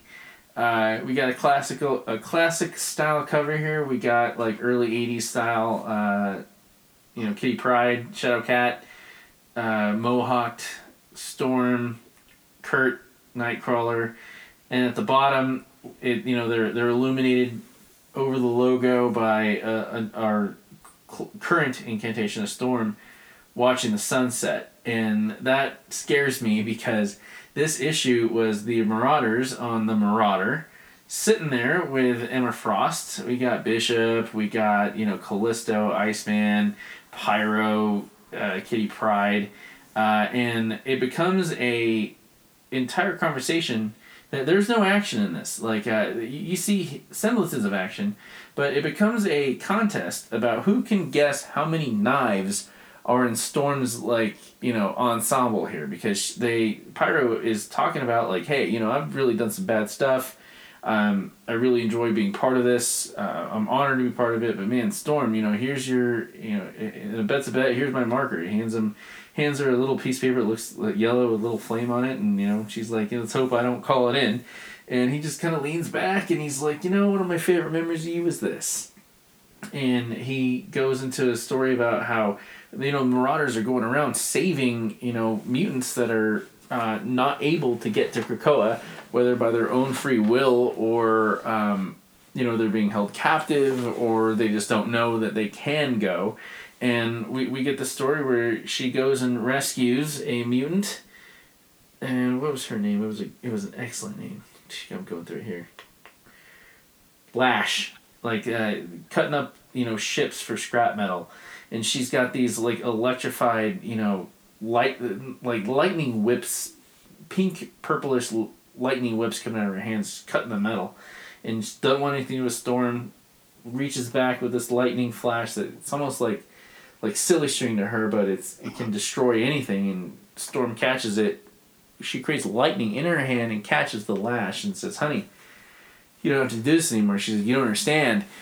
I have to. They have my family. They're going to kill my family." And she's like, "I know they're going to kill your family, but they're not going to kill your family because we know that they were going to kill your family, but we already rescued your family. They're on our boat. Home is waiting for you. These assholes here have no hold over you over again." And, she thrown just one quick, throwing knife at the guy that's in command of the scrap metal thing. Like, "Hey, fuck you, don't be around here. Don't worry about her." And Storm didn't even, make the clouds come up. She just threw one throwing knife through this guy's clipboard here. Oh, she's over there. And becomes like, I wonder how many knives that she has. And then each one of them starts breaking down. We go to Bishop here. I've got a story about Storm that didn't even involve Storm, and she saved my ass. They're up against some guerrillas, and if you guys get off our island, or we're gonna kill all the hostages, and but it was raining. And he's like, okay, we can do that. Or the goddess that is our leader here who is obviously in control of everything, is gonna destroy all of you guys. Krakoom, thunder. Okay, here's all our stuff. Nice. And then we got Callisto, who doesn't even tell us a story. She just says, I remember what a storm ass beat was like. And you know what? I've had enough drinks tonight. I'm leaving. If I have any more, it's gonna go too crazy overboard. We get to Iceman talking about when she's beating up one of the what's this guy's name? Looking at the hate monger. He's he looks like this weird looking KKK guy, in an AIM and Hydra crossover costume, but with a longer hood at the end. Just Storm beats the dog shit out of him. And we get to Emma. You know what? I'm done. I'm out of here. We've got the Hellfire Gala tomorrow. We got that's the big thing. We get to Shadowcat, and we get to Nightcrawler telling these stories, and well, how many do you think she's got? 7. I think she's got 10. I think she's got 15. And Nightcrawler's just I remember just when you're playing healer, you're playing breaker, and she like snaps Shadowcat's nose back into place, and then Storm gets up and let's see, she pulls out all these knives. She pulls out 1, 2, 3, 4, 5, 6 knives, big, small, little, pop, pop, pop, pop, pop, pop, and then she pulls one. These boots are obvious; they're meant to distract from this beauty, and she pulls out this tiny little knife and sets it on the edge of one of the other knives that are sticking out of the table, and it perfectly balances. I'm like, okay, is that like a Thanos type reference here? Because remember, like the balance when he handed little Gamora the knife, but this is a tiny knife, not really meant to do anything other than wound. And Emma goes out for a walk on the bow, and the Marauder is on heavy waters, and we've got Sebastian Shaw. She said, "What the hell are you doing out here?" And he's like, I haven't really been happy for a while, and I just wish she was here with me. Lord Chantel, she deserved better." And the look on Emma's eyes, and she's like, "Lords, I haven't thought of her for a long time." And he's like, "I know a lot of you haven't, and we keep resurrecting everyone, and I think she deserved better." And the Marauder is going up to this citadel that is rising out of the stormy waters, and you see a master mold head as the main decoration that is sticking out of this like imagine giant pole coming out platform going at like almost into like Arabian style head, on like piers like watchtowers, but a lot more techno looking. And in the middle we see a master mold head, and I will bring to the council along with the Hellfire Expedition proposal. I hope you will support both our agendas. Our brightest days are at hand. So we got Red Queen, we got White Queen, we got Black Queen. We're dealing with international intrigue. We're dealing with international incidents. We're dealing with cures that are going to fix everything. But for some reason, a gala is happening here, and it's happening in a place where inside a head of a master mold.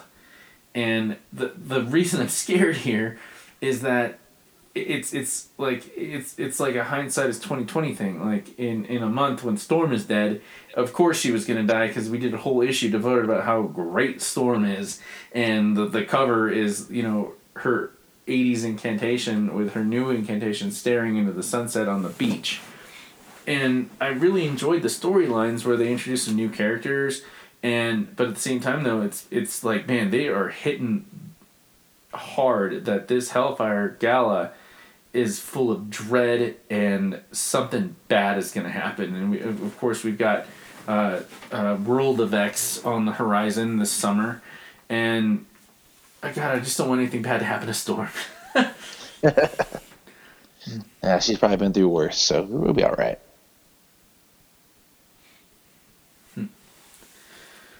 That's what I got on that one, man. Like that, God, that scared the shit out of me, man. Like you can't, like it's like it.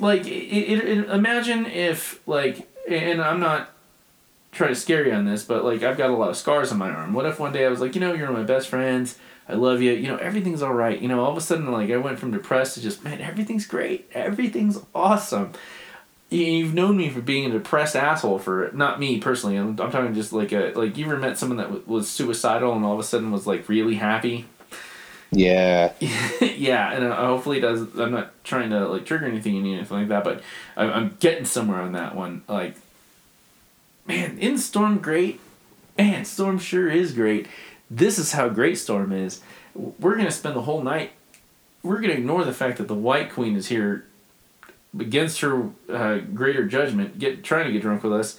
Callisto won't even participate because that ass kicking from Storm. But man, Storm is great. God, yeah, Storm really is great. And then we've got Kurt on board here, who is on the verge of creating a mutant religion. And we're going up to a place where, God, it's like. You don't just go to a place that the whole vestibule is decorated with a master mold head. Yeah, that's just That reeks of something's gonna happen. It reeks of like this reeks of worse than was happening in X of Swords, man. Like something was gonna happen, but it took like 18 issues for it to happen. But it feels like this isn't a bad too much alcohol office Christmas party. this is mutants without the fear of death. Yeah. Which, by the way, needs to end. Like, I'm really looking forward to that getting stolen from them. Like, the fear of death needs to get put back into these mutants because it's getting to the point where it's getting a little ridiculous. Yeah, no, I can agree with you on that one. It's kind of takes away the fun if you're just like, oh, we're just gonna kill somebody off a million times. Like you could always come back beforehand, but like now it's like you can come back 5 times in an issue. 5 times in an issue, but like, hey man, they resurrected her, made her great 5 times in an issue already. And the gimmick, like, we're focused on knives. You can't just everything was foreshadowing. This was a big foreshadowing. Like, man, I'm thinking this the whole time. I'm that engrossed in it. I'm like, man, Storm really is great. And I'm like thinking about, like, I remember putting it down, like, if I was gonna have a great memory of Storm, I would have been one of the urchins stealing with her on the streets of Cairo before Xavier found her, and then later on we met up again. Like, I was like a crazy mutant, and she brought me in the X-Men, and then I had like something safe there, and I would have been a good kick-ass X-Men, and like it really got me that engrossed. Like, what would my Storm story would have been, and then I see this, and then fucking it's completely shattered when, you know, Emma obviously isn't going to be a part of a sob fest, a puff fest here, and then Sebastian Shaw, who I still don't know why Kitty has not fucking destroyed after what he did to her, and we get to a Master Mold head. Like, this is danger. A whole lot of bad. Whole lot of bad, and it's gonna happen real fucking fast. Not a 10-issue story, and it's gonna happen at a dance, at a gala. Oh yeah, everybody does. It's Carrie all over again. 100%. Oh, don't do that to me, man. Don't make me think Storm's gonna go all crazy. Nah, I'm gonna thought she's gonna get stabbed with one of them knives. I want to know what that little knife is for, man. Like the little knife, like, yeah, this is the God You can Slayer. piece of salad out of your teeth. Yeah, this is the fecalator. But this little one here, this is the one she was hiding in her hair. Just all right. But that's all I got for that one, man. That's what just in case. Any thoughts for that sort of foreshadowing, man? Oh yeah, like you said, dude, something's got to happen. Freaking, it's, you know. It's too much of a setup to not deliver on. So we'll see what happens, freaking.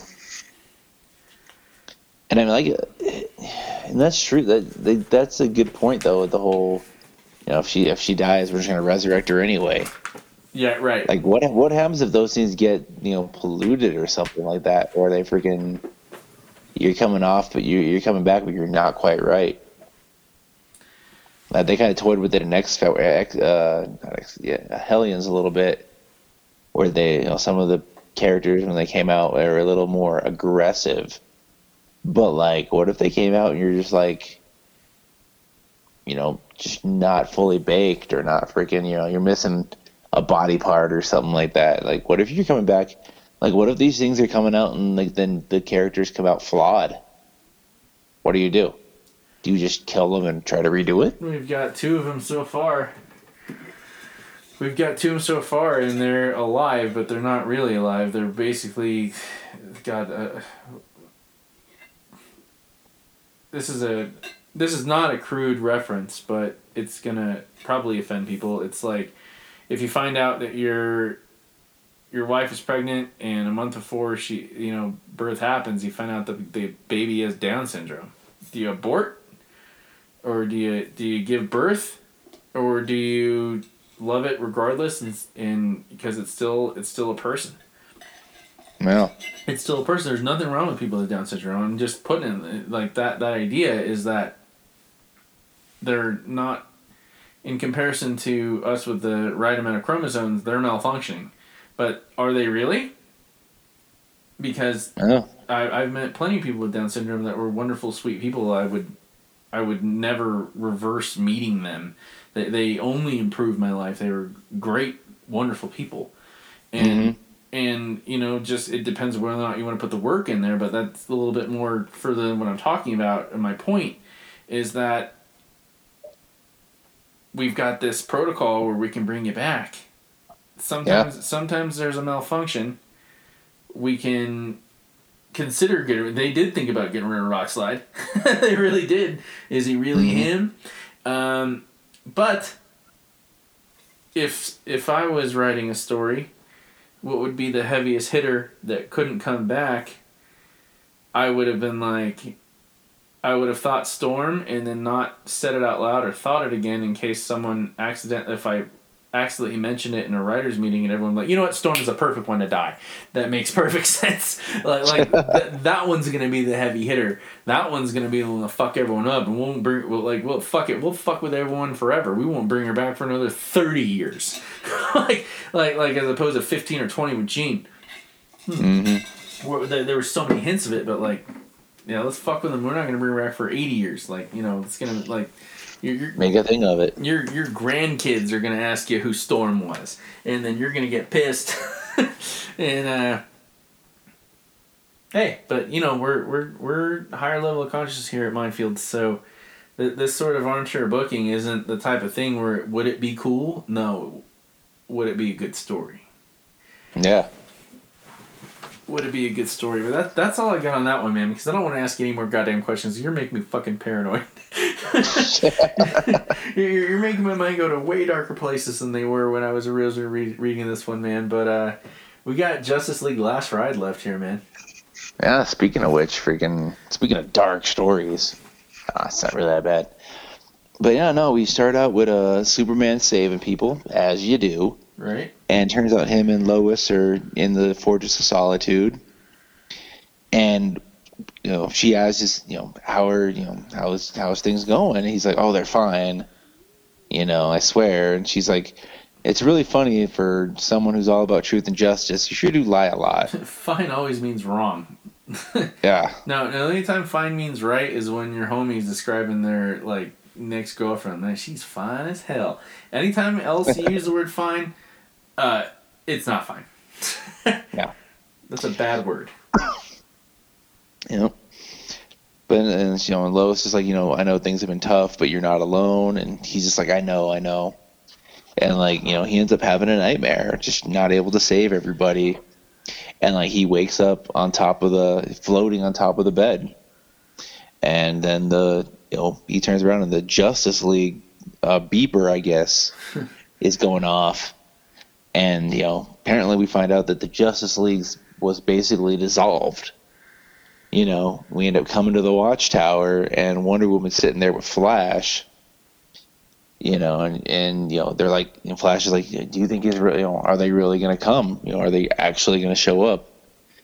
And, Wonder Woman was like, if people are in danger, they're going to be here. They're going to help. It doesn't matter what childish differences they have. And, Superman just shows up behind him and he's like, sorry, but there's nothing childish about our differences. Nope. But, if people are in danger, we're going to be here. And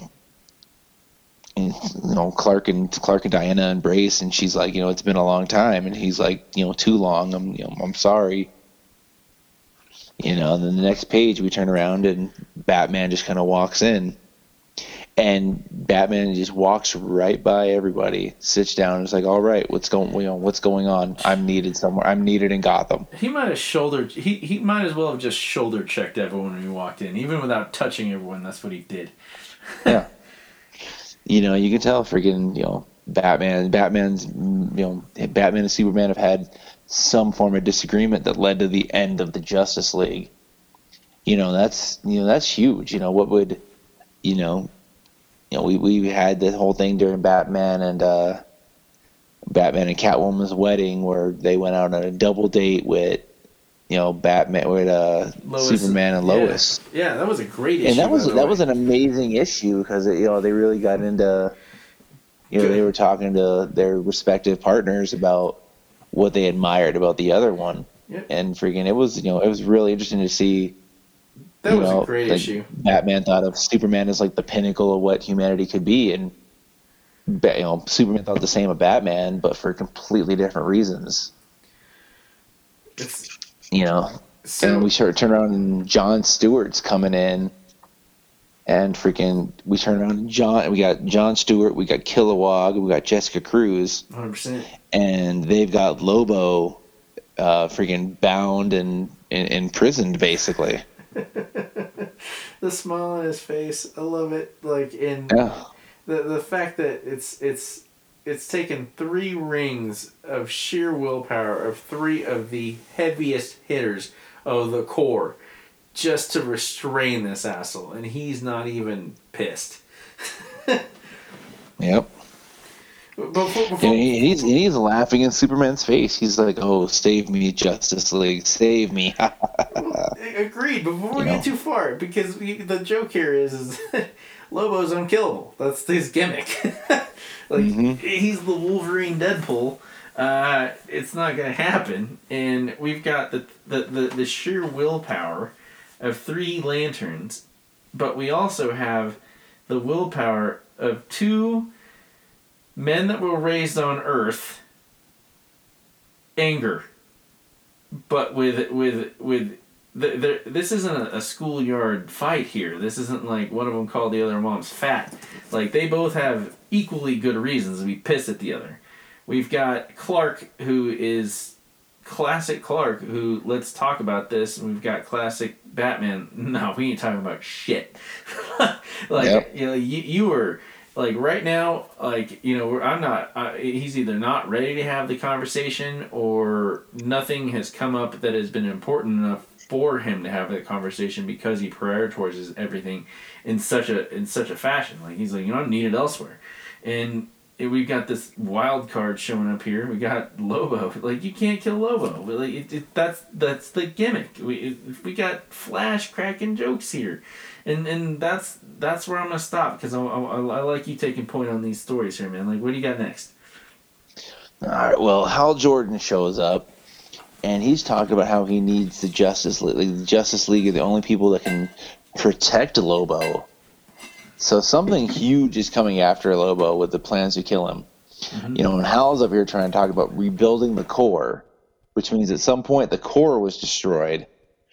And they basically want to make make the moon into New Oa, and make it be the central home for all the lanterns. And the Justice League, they need the Justice League to keep Lobo alive long enough for him to go to trial. If they can do that, they can basically try to talk these other planets into giving them the ability to put Oa on the moon. Right. And Batman is just like, Superman's like, that would be great. They could, having the Lantern so close would help us out tremendously, all the heroes and whatnot. And Batman's like, this is nothing but politics. This is cosmic freaking politics. See, that's where I gotta stop you on this one, because this one was like heavy in my notes, underlined 3 times. This is bullshit politics. Lobo is a bullshit patsy here. Lobo is Lobo. He's not like he's going out. I mean, he causes trouble. He drinks too much. But, like, this is, like, he's the sacrificial lamb, and I'm referencing what's going on right now on Oa, in the pages of Green Lantern, where, all the, it's not a federation of planets, it's a federation of all the galaxies and even multiverse are coming to talk about, like, this little thing called the Green Lantern Corps, and who really has power, and everyone's got to be nice here. Hal, being Hal, but we've got, John Stewart just being the most willful. If you don't know anything about Green Lantern, like, Hal is dog shit compared to John. Hal's just like the more recognizable face. And Hal's like, yeah, we got a patsy. Like, Batman, all Batman here is, we got you have a patsy. You want to, this happens in Marvel and DC all the time. Why is Earth always the one that everyone's coming to? Yeah. We're humans. We write stories about humans, but they're acknowledging the fact that like it can't always be Earth, and Batman knows like way too many assholes are concentrated on our planet in the fucking first place, and I've got muggers, purse thieves, criminals with gimmicks running amok, and you're pulling your bullshit politics here. And not only one of that, you're putting you're in my mind, Batman's like you want to paint a big fucking target on the Earth. Yeah. To satisfy your bullshit politics, like who's gonna win if Lobo is convicted, and then where are you gonna put him? Yeah. And the whole thing is they're like Batman's the only guy that's gonna know where to put him to keep him safe. But like the thing is too, we don't even know what Lobo did. He's a bounty hunter. He's a drunkard. But like, what did Lobo do to be like, we need this guy, we need to protect this guy so that he can go to trial, so that we can make all this stuff happen? Like, why is Lobo, such a big deal, basically? Well, I do know he's wronged literally everybody. I mean, he's wronged literally everybody before or after the story. That I still don't know what point in time the story is.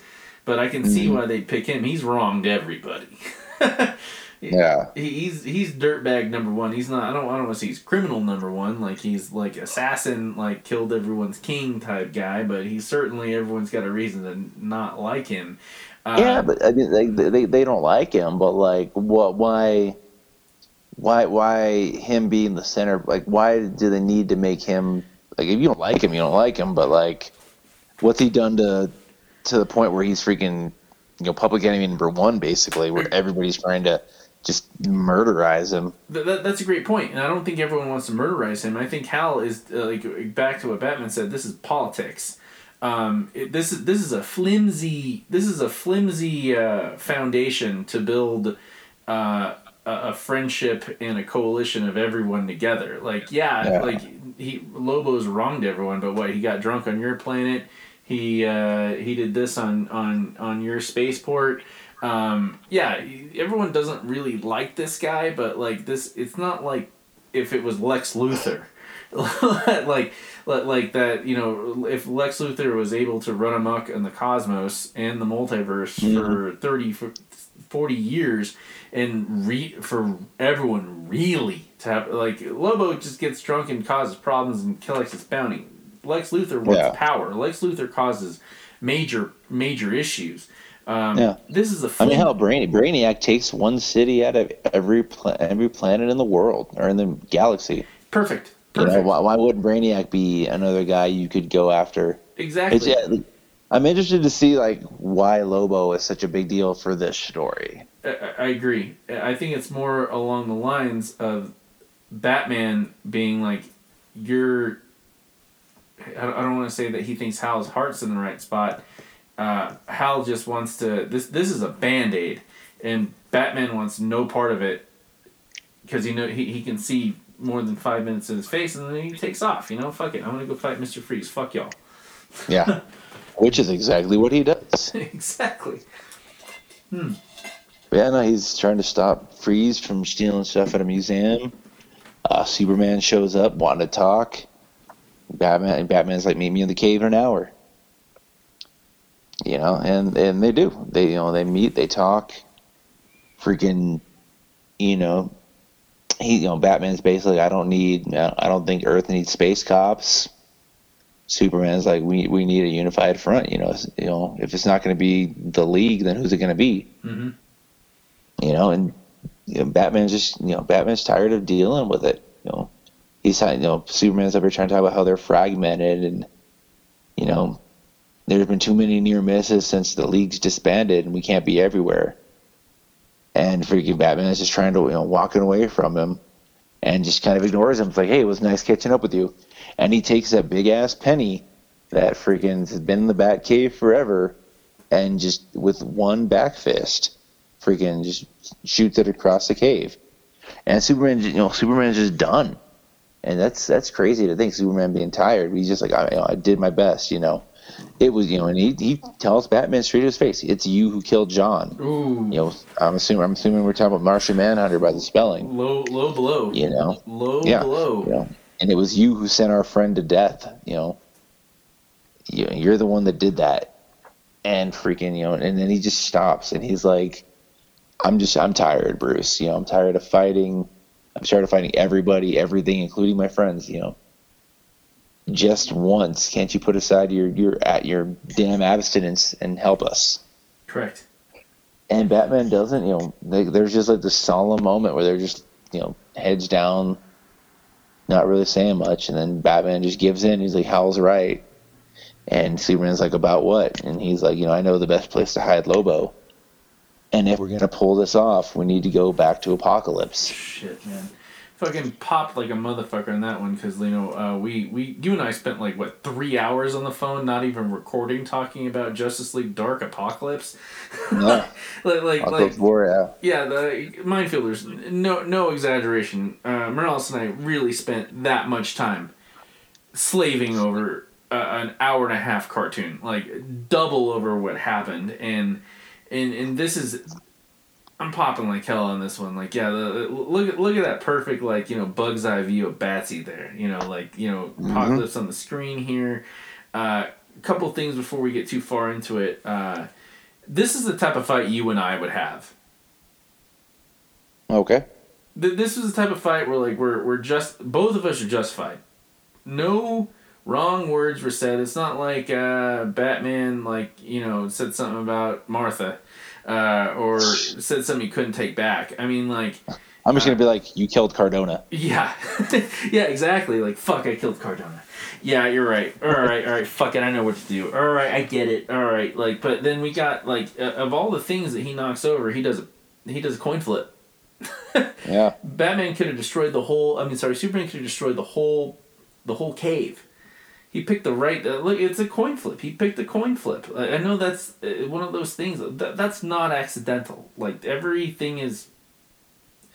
Shit, he could have kicked his car and pissed him off even more. Yeah, they would have seen their car damaged. Yeah. No car damage. They're friends. That's not... Men don't damage other men's cars. And in the we've got, from point A to point B to C on this. Top right, last page. I'm so tired, Bruce. Here's some truth. They both lashed out. Batman walked into the meeting, said, "Fuck y'all," without saying it. And here we get some truth. After, Clark finally said his piece. You killed John. But he didn't say "fuck you." He didn't say "I'll never forgive you." He just said his piece.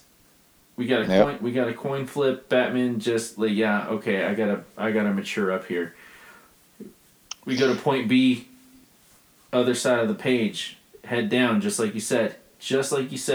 Both their faces illuminating light, half in light, half in dark. Hal was right. No apology necessary. We got it out. We got a mission to do now. Fuck it. I'm on board. Yeah. And then we get that popping. Got to go to Apocalypse. Yeah. We don't have time. Well, the thing is, he didn't say go to Apocalypse. He said back to Apocalypse.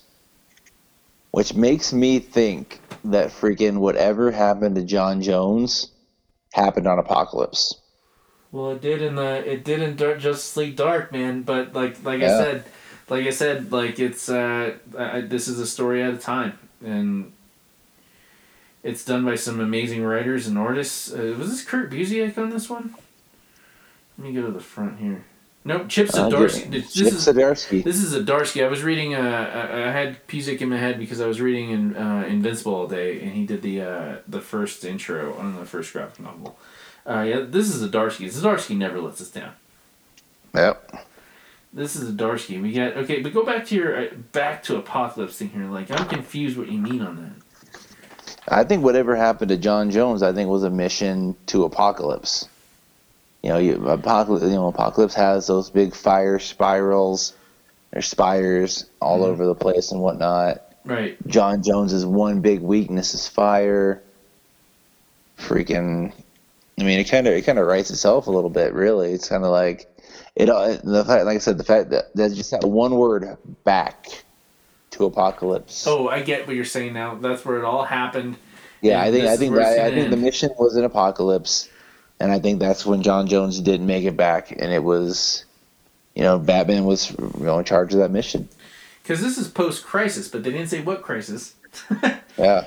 They didn't. Say, there's. I don't And the know. whole and the whole thing is too freaking Wonder Woman's in it. Wonder Woman is not it has not shown up in Infinite Frontier as of yet. Not in a while. Oh, not at all. Uh, Not in Frontier. yeah, Not in not yet. Frontier. Not since they brought. Not in Frontier.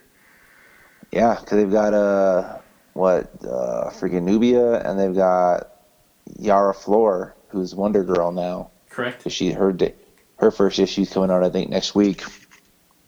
But yeah, as far as Princess Diana, we have not she has not been in Infinite Frontier at all. So this might even be freaking. I guess it wouldn't be pre-death metal, but it could definitely. Like I said, it's a story outside of normal continuity right now. Agreed. And it was bothering me for a while until you like I had to have the self-apologetic DC guy kind of help me in on this one because this is a great story and like put it in perspective of what time it is. I mean, look at Clark's belt. Yeah, We haven't seen that in a while. We haven't seen that in a while. We got a clean. I didn't even notice that, but you're not wrong. We got a clean shaven Batsy here. Clean shaven, like no bruises on his face. We got an older Batmobile.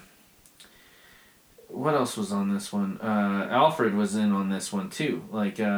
Alfred was there too. Yeah, Alfred was there. We got a more animated series looking Mr. Freeze here. He's just got a little tuft of hair. We've got not to mention the fact. Did you notice the sword Diana was carrying?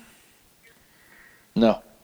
Yeah, flip a couple pages back to her sitting on on that 70s style cusp chair. That we've got an earlier incantation of the sword from Last Night on Earth.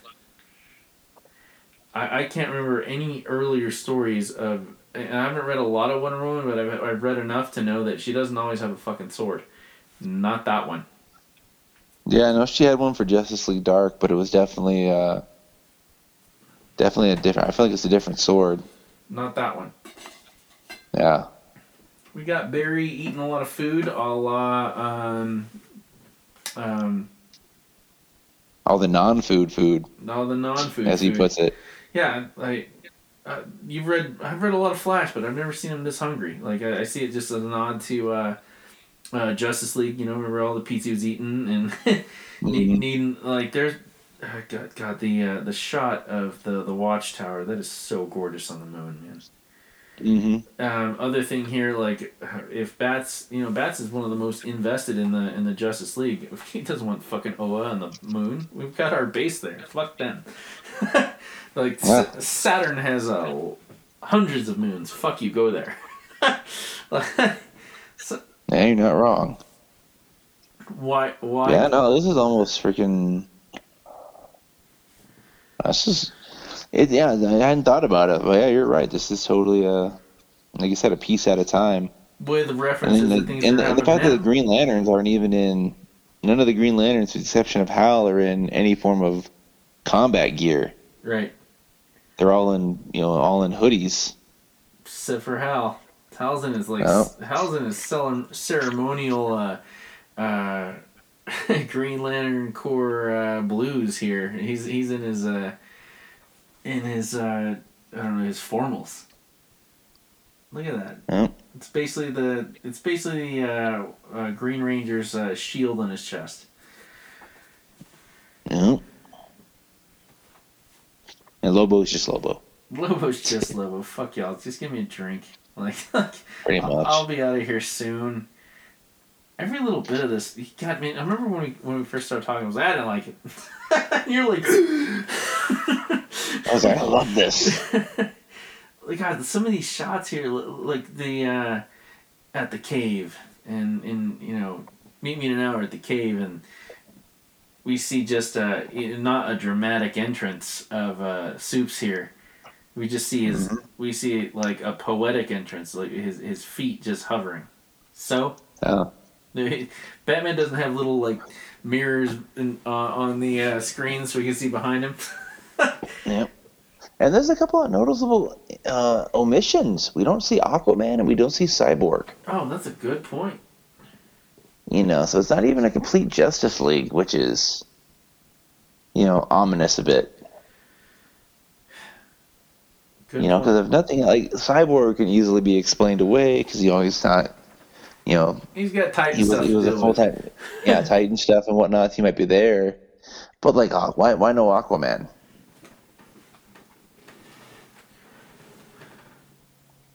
Because this is like, if this is like pre-Infinite Frontier Justice League, should at least be Aquaman. I would say this is more like 98, 99, maybe 2001 Justice League. Before Morrison got a hold of any of this, because there's no zaniness here. This is straight battle.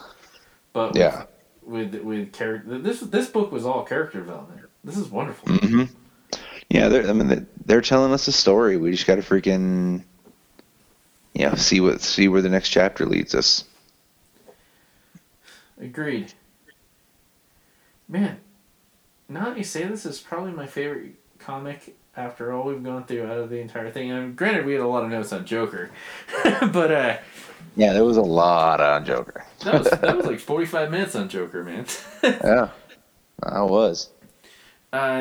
That's all I got for this week, man. The only thing I can say is that I told you I was gonna get caught up in a couple of comics today, and I didn't because I made the mistake of like, let me read Invincible. And you read all of Invincible? I read 4 graphic novels of Invincible. I read. Oh, jeez. I read all the way up to where I have been told that the Amazon Prime show ends. Oh, nice. Okay. Yeah, I read it like man. I get these hairs up, man. Sometimes, and if I got the content in front of me, like I had colder graphic novel, and then I had this Invincible on the Comixology app. Literally every stray moment. Nice. Literally every stray moment, and it was fucking good. It wasn't as dense as I thought it would be, but I can't, and I'll do a long box on it coming up because I'm gonna make you read this too because I give you my password for Comixology. Nice. I've read the first graphic novel if I remember correctly. Like we did with the boys when you first came on board. Remember, we did the first 3. Mm-hmm. We did the first 3 enough to get caught up with the show. But don't forget, and this is my last thought of the night here, is that it's a Kirkman book. It's Talking Heads. It's Talking Heads. It's a fast Walking Dead read. Nice. Okay. Yeah, it's I don't want to say it's meat and potatoes because meat and potatoes you savor. Mm-hmm. This is more like late night. I'm like if we were leaving one of the shows. Eating Taco Bell. Hungover eating Taco Bell after a show. Exactly. We just this is you and I spending. I never drink on the job. Yeah. This is you and I spending $25 at Taco Bell. Like that's a lot of goddamn food, but it's all gone. It's all gone, and like we just eat that much Taco Bell. Yeah.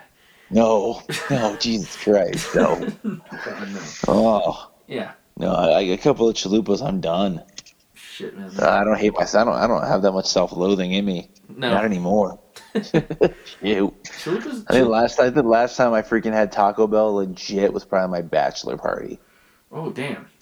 Yeah, and that's been almost 3 years. I'm still pissed I wasn't invited to that. I didn't know you then. I didn't know you then. Just fuck with you. Trust me, it'd been worlds cheaper to freaking hire you to do DJ work than freaking the guy I ended up hiring. Shit. Jesus, dude, I'd have done that for free. Just my DJ bill for friends is bottle of Jack, and make sure I have a ride home to someplace safe. Oh, Yeah, it would have been a lot cheaper then. Jesus. I got all the The guy equipment. did good work, but freaking well, like the figure place we got, they had one of those things set up where you had to get everything through them. Like they gave you a Oh, list lame. of people you could use, and freaking you had to use those guys Yeah, for but you. like insurance purposes. They said, and I Oh, was jeez. like, All right. like everybody did good work. Just freaking, I dropped a lot of money on that one. What, like 30, $40? No, Shit, son. that sounds about like 1,200. Dude, I think I dropped total like 10 grand Oh my for god. everything. Yeah. All right. Well, you know what, man? I met Carrie 2 weeks ago, and absolutely worth it, man. That guys, if you don't have friends like we have here at Mindfields, you're fucking up. If you we're not shitting on you, go find them. They're there. they're Just be better. just be better. Yeah, you'll find the right people, man. Like I had pretty much nobody for a really long time. I got Morales, I got Colin. I'm getting sappy on y'all, but it's there. It's there, and god damn it, next time you need a party, I got all my shit, man. You wanna throw Connor a quinceanera? I'll do it. We'll figure it out. Well, like I got all this shit. I got about a decade, so Yeah, but man, it's good times, man. Like God, it was a really hard time, like putting my finger on that. I feel really guilty not reading Bliss. I've got it. I really wanted to, but like I was so focused on Invincible and everything DC going. Like I was like, I can read this, but my heart won't be into it. Like I'm not in the right thing. I already read like half of next week already too. nice. Yeah, Like I got a couple here that I gotta read. Plus, now that I've got all of Nightfall, I'm about to take like a few hours and just devour that. yeah, I'm gonna ask to borrow that. I'll promise I'll read it with gloves on. But I've never gotten the chance to read Nightfall. Like I've read it in a graphic novel form, and it was cool. Mhm.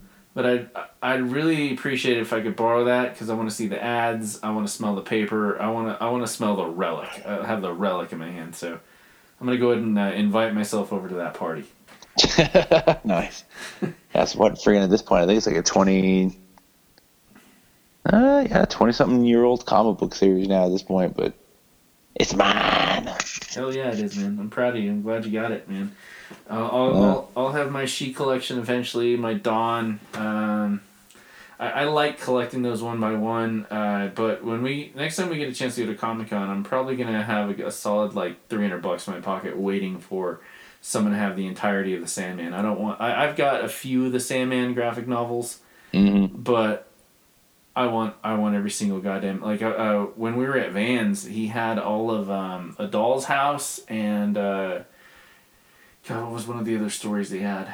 And I was looking at them like I can get these now. I can get these now. But I know the reason I didn't grab them, other than him stop. Like I was literally holding them in my hand when he's like, I don't want people going through these boxes. Trying to make my decision. He definitely helped in that decision. When I knew I was Yeah. like, no, I want to like I'm gonna next time we go to Comic-Con, I'm gonna have a solid $300 in my pocket to find someone have all the entirety single issues. I want the fucking single issues I've got one in my safe. I've got number one in my safe deposit box. Nice. But I want every fucking issue. I'm not gonna settle for anything less. Like I mean, they've got The all these, hunt continues. the hunt fucking continues, man. Like I know they've got these great like absolute editions that are like bound like old school, like you'd find it in the Vatican. It's gonna be there for 1,000 years. Yeah, they'd be nice to have, but fuck that. I want the fucking single issues. Agreed. I want the real ones, like the. I want, I want to be able to say I was there. yes, just like the way you feel having Nightfall. You've got them all. Yep. Freaking, it's pretty sick. No. No, but yeah, no, legit. I remember like reading those issues in the back, freaking, of my dad's truck on our way to church. Nice. And I mean, like it brings back memories, which is freaking why I wanted it, you know. Mm-hmm.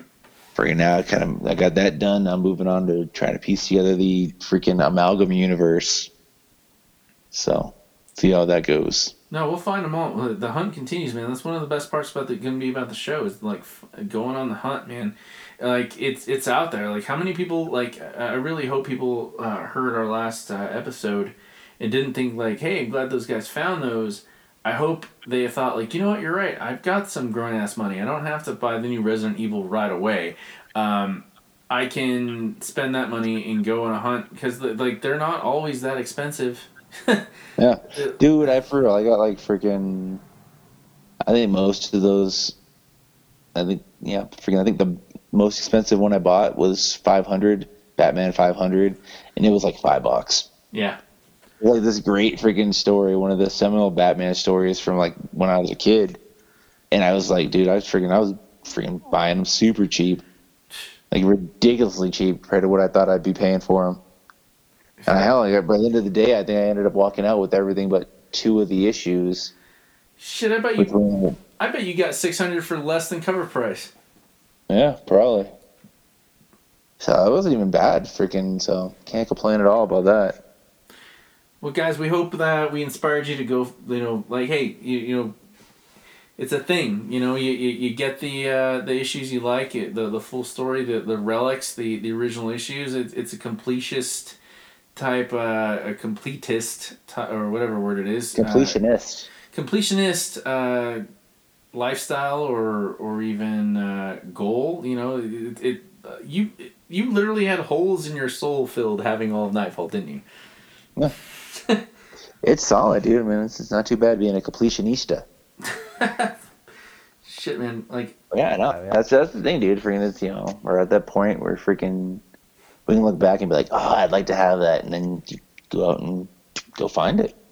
And that's half the fun, man. Like you said, we could have just like I ended up, cheating at the end and getting like the last 2 issues off of eBay, but like there was there's something to be said to being able to go to a comic store and flip it through back issues and finding that couple of issues you've been looking for years, and you're like, oh, there it is. In a solid conclusion. Yeah.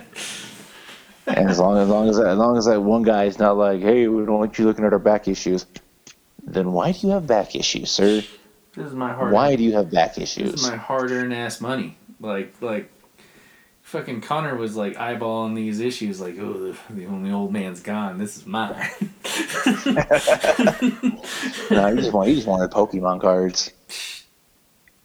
He did get Pokemon cards, though. Yes, he did. Yes, he did. So. He probably would have gotten more. He probably would have gotten more if we'd have gotten that fucking 3rd degree. Yeah, you're not wrong. Like, that's for real, dude. I'm like, I would have spent another $50-$60 easy. I could name the issues I would have grabbed off the freaking walls. 75. That would have been yours. Easy. You'd be looking at it right now and being like, glad I have it. We'll the right people will get your money for the right issue that's waiting for you on that one, man. Because there's exactly. And it sucks to say that there's some stores out there that just don't appreciate their customers but there's some really good ones out there. But if you're in the Springs, listen to the next time we go on the hunt, because we got like 4 more to go through, and it was a badass time. Yeah, good times had by all.